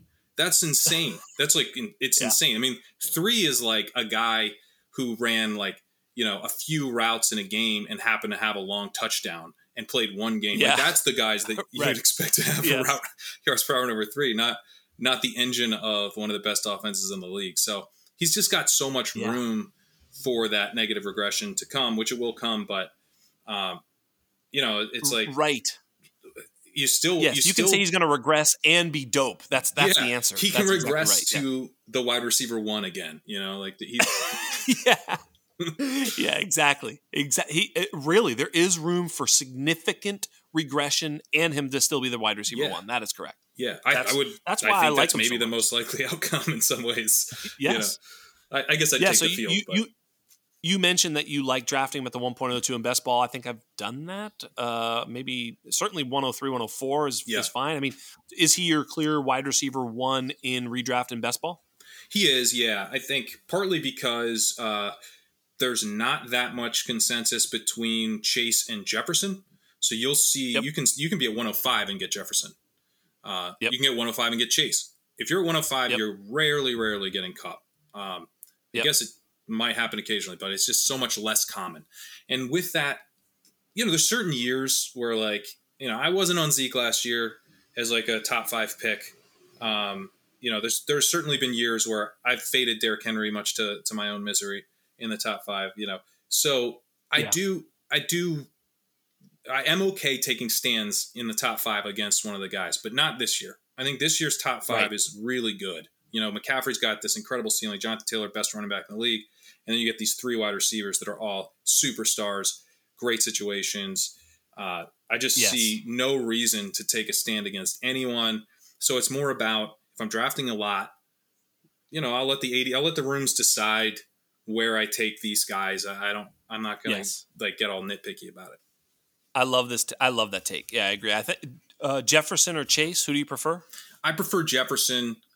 Me too. Yeah, lack of target competition for him is the Cooper Kupp blueprint is, and I know kind of Ian Hartitz had a good tweet about this today of Justin Jefferson had this incredible stat line last year. Why are you now saying he needs the Cooper Kupp role? He's Justin Jefferson. What more do you people need? Yes. And I think he's right. He's already Justin Jefferson, but at the same time, if we're looking for one of these scorched earth campaigns from a wide receiver, I do think it's more likely to come when there isn't really that strong of target competition.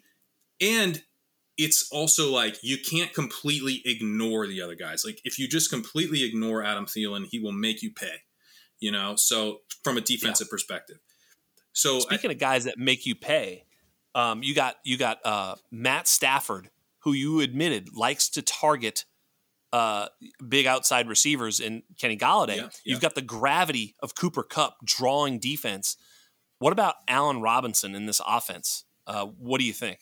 Yeah, I haven't really been drafting a ton of Allen Robinson, which I think is maybe a leak.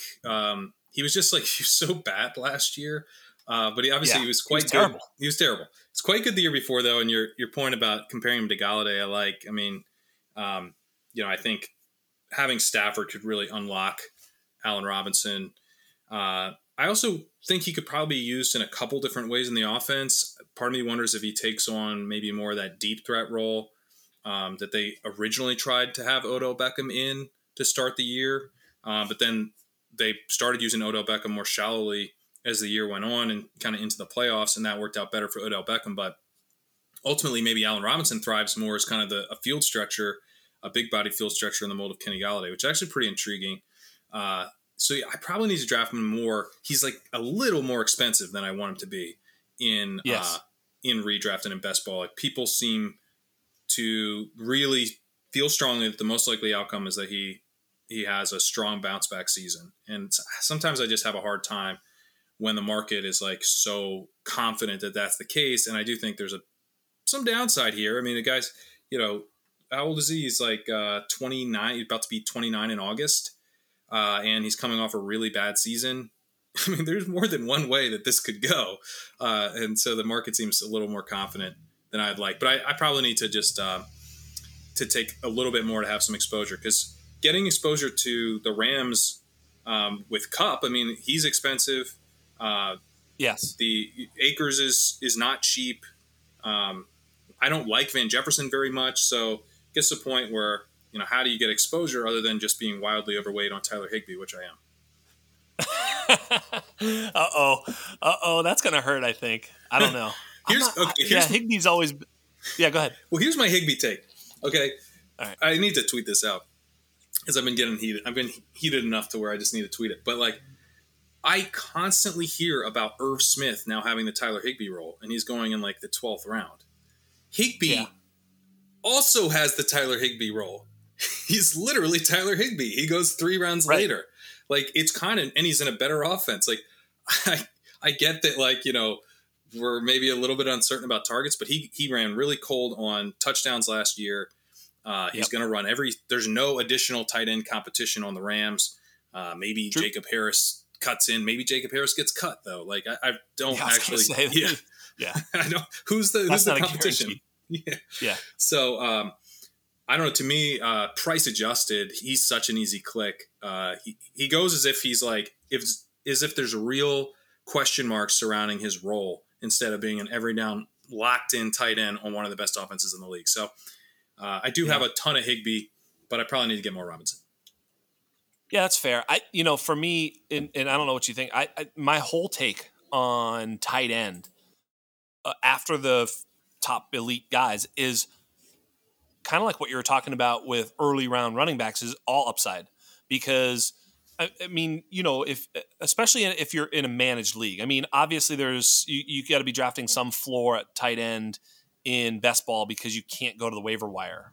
That's a little bit different, but in a managed league or dynasty, like if I'm taking late tight ends, I don't need the tight end 15. You know what I mean? I don't need the tight end 15. I'm hoping to draft the tight end 20 who ends up being the tight end 8. Yeah. Or has a chance at becoming Darren Waller, George Kittle, or right. Like, think about that year that you drafted George Kittle when he was like his second year after his rookie year. Like, that's what you're looking for. You're looking for like this ceiling. And I don't know if Higbee necessarily has that, but I see your touchdown upside point because that's a fact. Yeah, to me, there's two ways to get there. You either there's your point about tight end being such a difficult position earlier. I completely agree with that. I think outside of quarterback, hardest position on the offensive side. I don't know enough about the defense to say if it's in all of football, but right. You're asking a guy to be a tackle and a wide receiver, basically. That's nuts. Yeah. I mean, the guys that can actually do that, there's a reason why at the top of that position, we really see like the most locked in guys over the course of an entire career. Like once someone emerges as a Travis Kelce, as a George Kittle, as a special talent at that position, they don't go away if they stay healthy, right? I mean, we've got like Tony Gonzalez, Antonio Gates, Rob Gronkowski, like the guys at the top of this position who are able to pull off that hybrid role, they stay. So Peter Howard just tweeted something about this where they don't replace, they just stay. Yeah, and I think there's a talent reason for that. And I think there's some indicators. Yards per out run I like a lot as a stat, but I love it for tight ends because I think it really shows you guys that are actually able to get targets when they're out there. Some systems call for a lot of routes from the tight end, but they don't really throw to the tight end very much. Right. And the guys that are actually able to change that and have the system incorporate them as a receiver, those are, I think, Alberto has had that type of profile. I also like Greg Dulcich, so I'm not quite as high on Alberto as everyone because I do worry about his routes a little bit, but I'm overweight. I love Alberto. I'm overweight on Alberto for the record. I also just love Greg Dulcich. So yeah, Alberto. Yeah, I like Dulcich. Mark Andrews was like flashing this nonstop before he finally it happened last year. Dallas Goedert is coming off a crazy good yards per out run season. So good. Last year was really good. He's so good. I said I was on a podcast with Justin Herzig yesterday, and I mentioned I think he's more talented than TJ Hawkinson, which he was. Yeah, that's fair. Yeah, I feel like but he was like, whoa, that's kind of a take. Like, that's an interesting take. Like, I don't think a lot of people would agree. But, like, to me, like, when a guy, I'm always looking at these tight ends. Are you actually on your way, and it's going to be a multi-year path, on your way to blossoming into one of these rare guys who's dictating targets while serving as like a tackle? And you can kind of hunt around for those dudes. Alberto would be probably the perfect example this year of the guy who might emerge as like one of the rare guys. Otherwise, I think we're just looking for, can you run all the routes and will you score touchdowns? And then it's like, that's how you find Logan Thomas. It's 100% route share. 100% route share. He doesn't come off the field. Right. That's how you find Dawson Knox, And I think that's what I'm trying to find with Tyler Higbee. It's like in the 15th round, 14th round, I'm getting a guy who I think very, very likely to run all the routes. He runs hotter on touchdowns in an offense that scores a bunch of them. And I have the tight end 8. I don't have the tight end 2, but I have, he's more than paying off that ADP for me. Yeah. I love well said, man, because my take is like, if you were to think about like all the tight ends being drafted, like let's just say past like Schultz and Goddard, like, what chances do they have to finish as like a top 4 tight end? Well, it's not very good, any of them, right? Like it's all low numbers. But like who has the highest percent chance of doing that? And that's the guy I'm looking for. And that's where Albert O is. I'm not saying he's got a good chance to finish as the top 4 tight end. I'm saying he has a chance. Yes. Right? He has a chance. He has a chance of being George Kittle. I'm not saying he is fucking George Kittle. I'm saying he has a chance. Whereas some of these guys, you look at them as like, zero fucking chance. Like it's zero chance that you're going to be a great, like you're just a guy that can like, you might do some things. So that's where I'm looking in those later picks, especially in Dynasty, where the value then, not only do you now have a Kelsey Kittle Waller guy, but you also now you have that value of that. Obviously in best ball and redraft, you don't get to reap that value into next year, but in Dynasty, you absolutely do. And I love your Goddard take. Like Goddard, Hawkinson, I feel like if you and I were GM of a football team, we might take Hawkinson, but that's not what the question is. The question is for fantasy, I think Goddard's a better receiver, Hawkinson a better all-around tight end. Maybe that's fair, but Goddard is a big play. Like I think he was like 15 yards a catch last year. Goddard is also a gigantic human being. Like I'm not. Yeah. I don't know. No, he's a good one. Yeah, he's good. Yeah. So. He's good. I think I would take Goddard if I was the GM of a team. Nice. I love that. Great job. He's been better. Goddard was also a second round pick. He was crazy efficient in college, but it's he went to South Dakota State. So like you can't, can we trust that? That might just be noise, you know, but he's translated that, he comes into a team where Zach Ertz is there.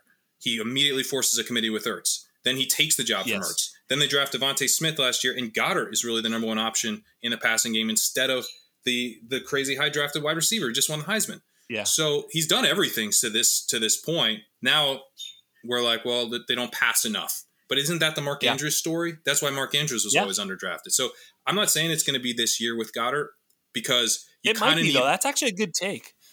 Because he's being suppressed because of A.J. Brown, right? Because now it's like, A.J. Brown, Devontae Smith, where's he going to get his targets? And that's actually something I've been thinking, but maybe that's just pushing him into a range where he's now a smash at value. So I like that take. I like that take a lot. I probably have been fading Goddard too much because of the A.J. Brown effect, whereas I should just view the A.J. Brown effect as why he's available when he's available. Exactly. It seems priced in, and he's. I can't remember the trade off the top of my head, but I have a league I co-own with my brother, and we had the 109 or the 110 in a super flex, and we're trying to get off that pick, and we threw in like a future pick as well, and we ended up getting like Goddard and DeAndre Hopkins or something. So you're not paying a ton to get right. Okay, I found the trade. The 110 this year, a 2023 second-round pick, and a 2025 third-round pick for DeAndre Hopkins and Dallas Goedert. I mean, that seems fair. Seems pretty good to me. Like, I'm getting a guy especially if it's win now, and you've got two win now pieces. I mean, Goddard's going to be good. It's tight end premium. I'm guessing. Tight end premium. Tight end premium super flex, and it's a win now team. Goddard, by the way, I just pulled up. He was second in receiving grade, but according to PFF, behind George Kittle, ahead of Mark Andrews, Travis Kelce, Rob Gronkowski are the three next guys. I think Goddard's a special player. I just think he's a special player. So I'm just going to keep betting on him until he like delivers a huge season. That's where I'm at on Goddard. Look, Pat, the only criticism I've had on this podcast of Dallas Goedert is peripheral vision. I don't know if you saw him get starched in that bar, but he should have seen that fucking thing coming. Yeah, that's not great. That's not great. I'm just joking. He went down soft and easy, didn't he? Yeah. That's you got to dock him for that. All right, I'd take Hawkinson actually. Yeah, there it is. I thought you might have forgotten about the fact that he was starched in a bar. I had forgotten that. Yeah. Speaking of starched, my boy, we're gonna go there just to finish it off because I need to hear the hotness of Gabriel Davis takes. So, look, I have been a Gabriel Davis believer, and I don't know. I feel like I have zero to do with the fact that Gabriel Davis is as hot a prospect as he is right now. But I just can't understand why he is so overvalued in these best ball streets. Like, I am the OG truther of Gabriel Davis, yet I can't stomach pressing the button at like wide receiver 24. I mean, are you zero invested in Gabriel Davis or more than that in these best ball streets?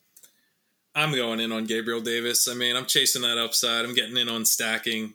He's expensive. Yes! He was cheaper. Yes! I wish I got more when he was cheaper in best ball, but this is so good.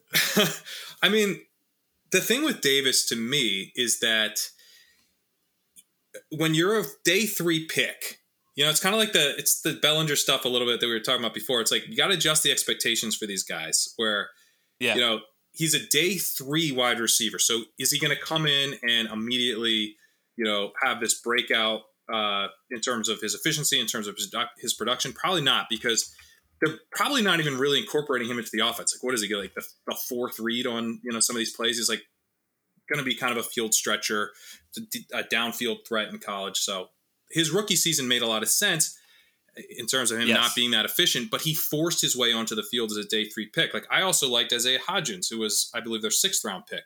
Isaiah Hodgins is like no longer going to be on the Bills after final cuts. Like, a day 3 pick puts you in a hole. He immediately gets out of that hole to where he's in the mix going into 2021 as a potential starter for them. Instead, they bring in Emmanuel Sanders, which is kind of classic the way you treat a day 3 pick, unfortunately. Is like, nope, we can't trust you. We gotta have Sanders. So they make him earn it. But over the course of the entire season, he had a great year. I think, the playoff game is what sticks in everyone's mind, obviously, because he went absolutely nuts. But in his sophomore year, he had 2.03 yards per route run. That includes the playoff game. It also includes everything that came before it. Again, like, I kind of view that 2 mark is really significant.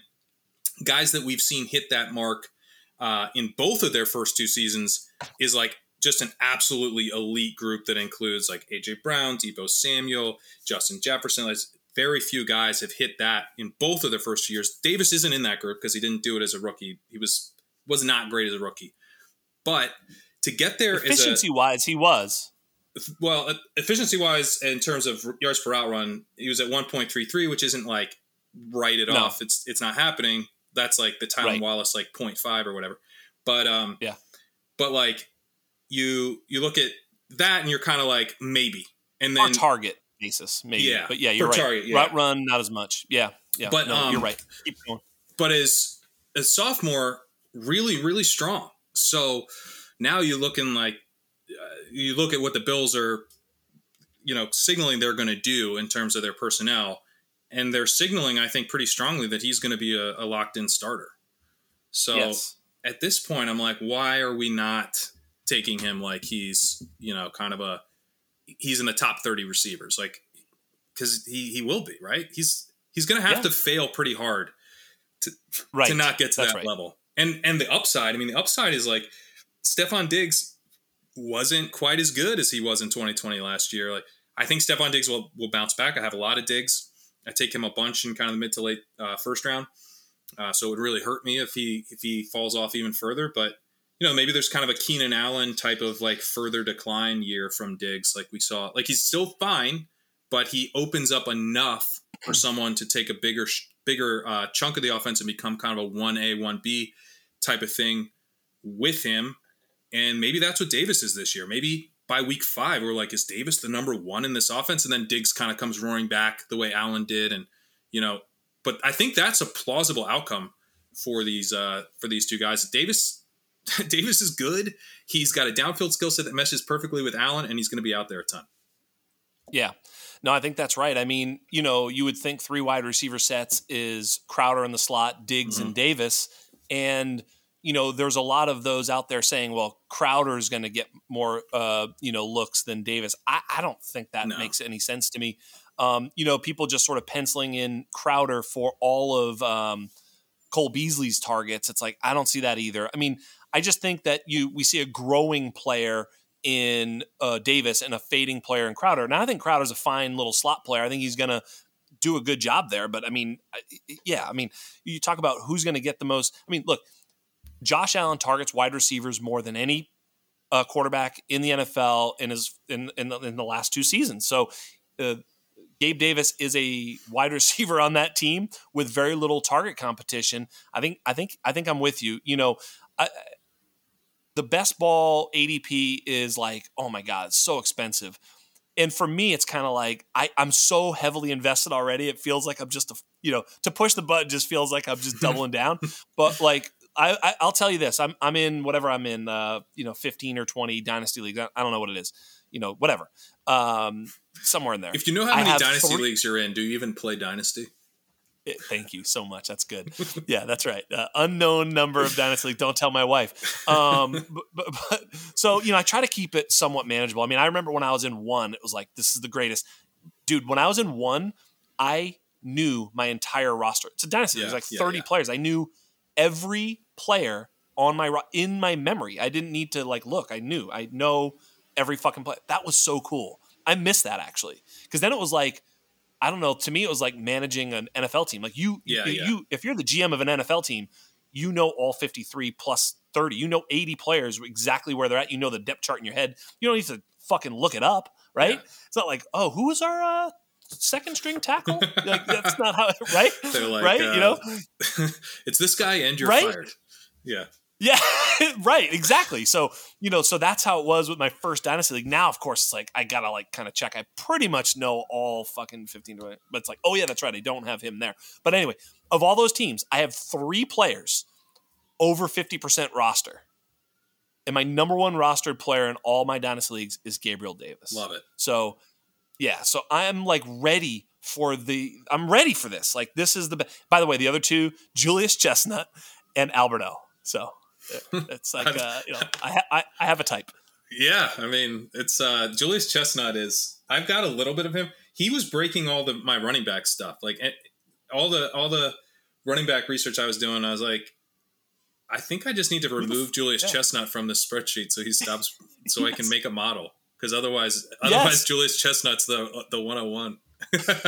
Yes, exactly. And it's because it's Sacred Heart and all the rest of it. But you're right. If you just put in his information, you're like, wait, this is Saquon Barkley. I was kind of joking, obviously. I don't think he's, Saquon Barkley. I don't actually think that.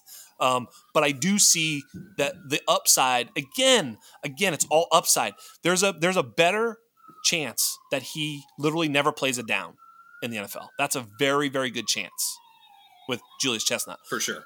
But there is a chance, because of his profile, that if he plays, that he's fucking kind of dope. Like, shit.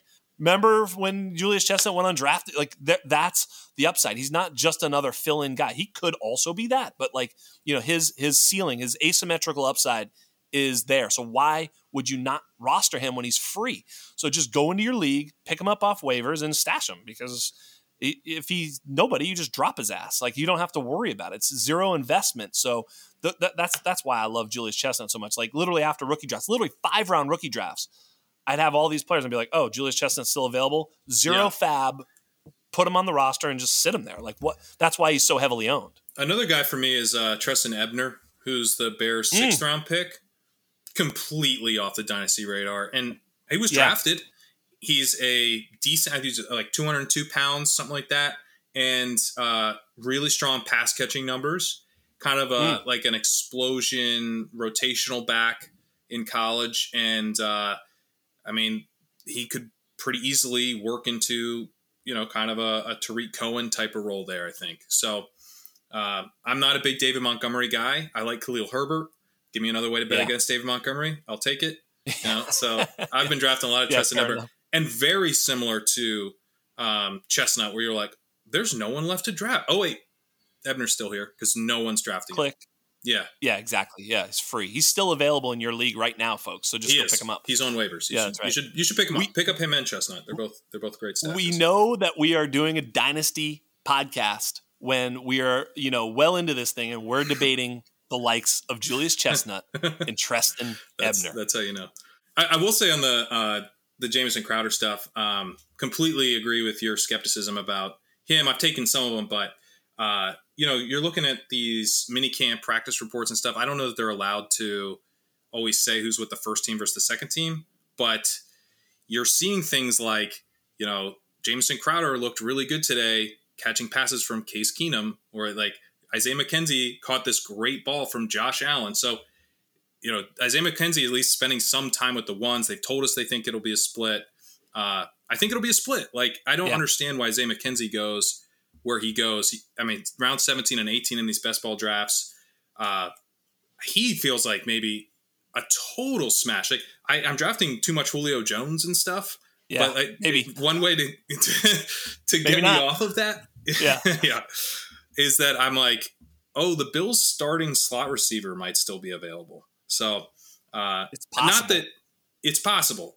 Not that I think he should be going ahead of Crowder, but that gap seems a little weird to me.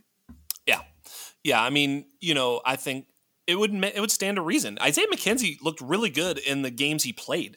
Like, if you're the Buffalo coaching staff, you're like, no, McKenzie's fucking good. Like, Crowder, you're gonna have to be good to play. Right. You're not gonna just, fuck McKenzie's. It's gonna be a meritocracy in the slot, I think. And so, you know what I mean? Like, maybe who's healthy, who's hot. Like, also they're slightly different types of players. They're not exactly the same exact type of slot player. Crowder a little bit more nuanced. McKenzie's very, very quick, more explosive, a little less sort of quote unquote reliable, more sort of explosive in that slot. So, faster, more of a big play player. So I would think there's going to be certain situations where one of them plays over the other, even if they're both healthy and ready to go. And Khalil Shakir sort of seems like the Gabriel Davis, Steph Diggs backup insurance guy. And, so I think, doesn't that feel like the way they're going into the season? I think last year I was so like, man, the Emmanuel Sanders thing, Emmanuel Sanders just shoved it all the way down my neck, last year, because I was like, there's no way he's playing over Gabe Davis. And he fucking played over Gabe Davis. And that really sucked, because I thought Gabe Davis had a chance to, like, what did he have, like 600 yards his first year? I thought he could get to 800 last year, kind of be and he got to 600 again, 599, whatever. And, he just sort of boxed them out enough to sort of not make him anything. I mean, Gabe Davis was nothing last year in terms of like fantasy, so this year, I think he's actually free to fire. I think we're going to see 75 to 80% snap share for Gabe Davis, and then a split at the slot with McKenzie and Crowder. I'm totally with you. McKenzie, nice smash late. I agree. Yeah, I think Sanders kind of ruined it for everyone. I mean, it wasn't just fantasy players. It's like the offense wasn't quite where we thought it would be in terms of efficiency. They were still quite productive, but I think they'll be better this year. It's addition by subtraction by getting rid of Sanders at this point.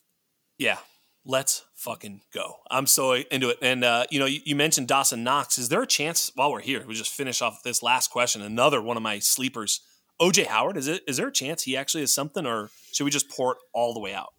I think we got to pour it all the way out. I kind of think so. He was struggling to get in and out of breaks, was the reports from minicamp, where he just, I think with the Achilles stuff with him, like I said, sometimes it just, I think it really is a major injury for some guys.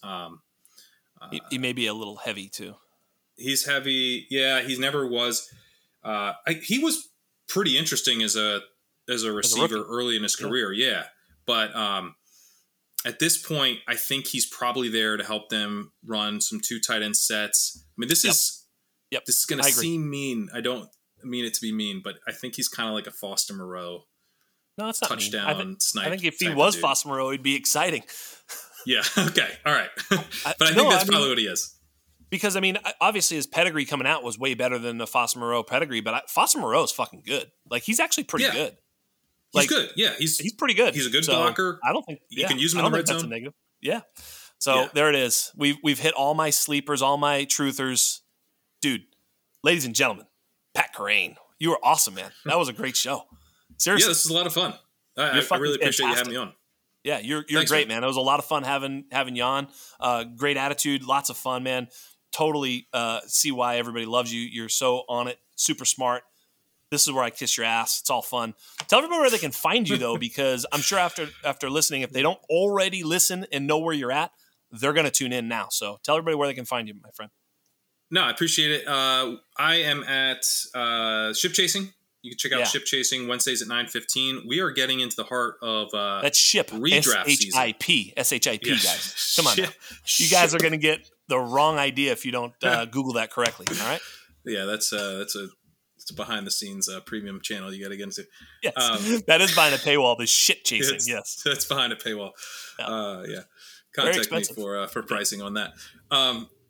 So we are primarily, although we go year round, but we are primarily a main event redraft, old school. This feels like, nice. the format, it might as well be from the 1800s at this point. What you do is you draft players. You only have them for 1 year, and you have to decide every week who you play. Yes. Yeah. So we're getting into that season. We've registered for our first main event. We got a slow draft going at the end of the month, and then we're going to be doing high stakes live drafts all through mid-August when they open up, when the FFPC opens up their main events, and we'll be doing that all the way through doing live drafts in Vegas. So that's kind of the height of the Ship Chasing podcast. That's with me, Ben Gretchen, Peter Overzet, and then I'm going to have some articles coming out on NBC Sports Edge throughout the heart of draft season, and a good football show over there. I mentioned the interview several times with Buck Rising that we did for the Titans. We're going to be doing more stuff like that where we're talking to beat reporters, doing division previews for each of those. So I love that. If you're into that. Yeah. Yeah, I love that, man, because we've thought about doing stuff like that on the Undroppables Network. That's great stuff. Getting the beat writers, because you dropped some of that with the Tennessee stuff, which was why I went that way. Knew you'd probably have some pretty good insight there. So I love that. So yeah, a good football show is actually a great football show. I really like it. I do tune into that. So great job with that show, and great job with this show. So thank you so much for joining us today. Thank you.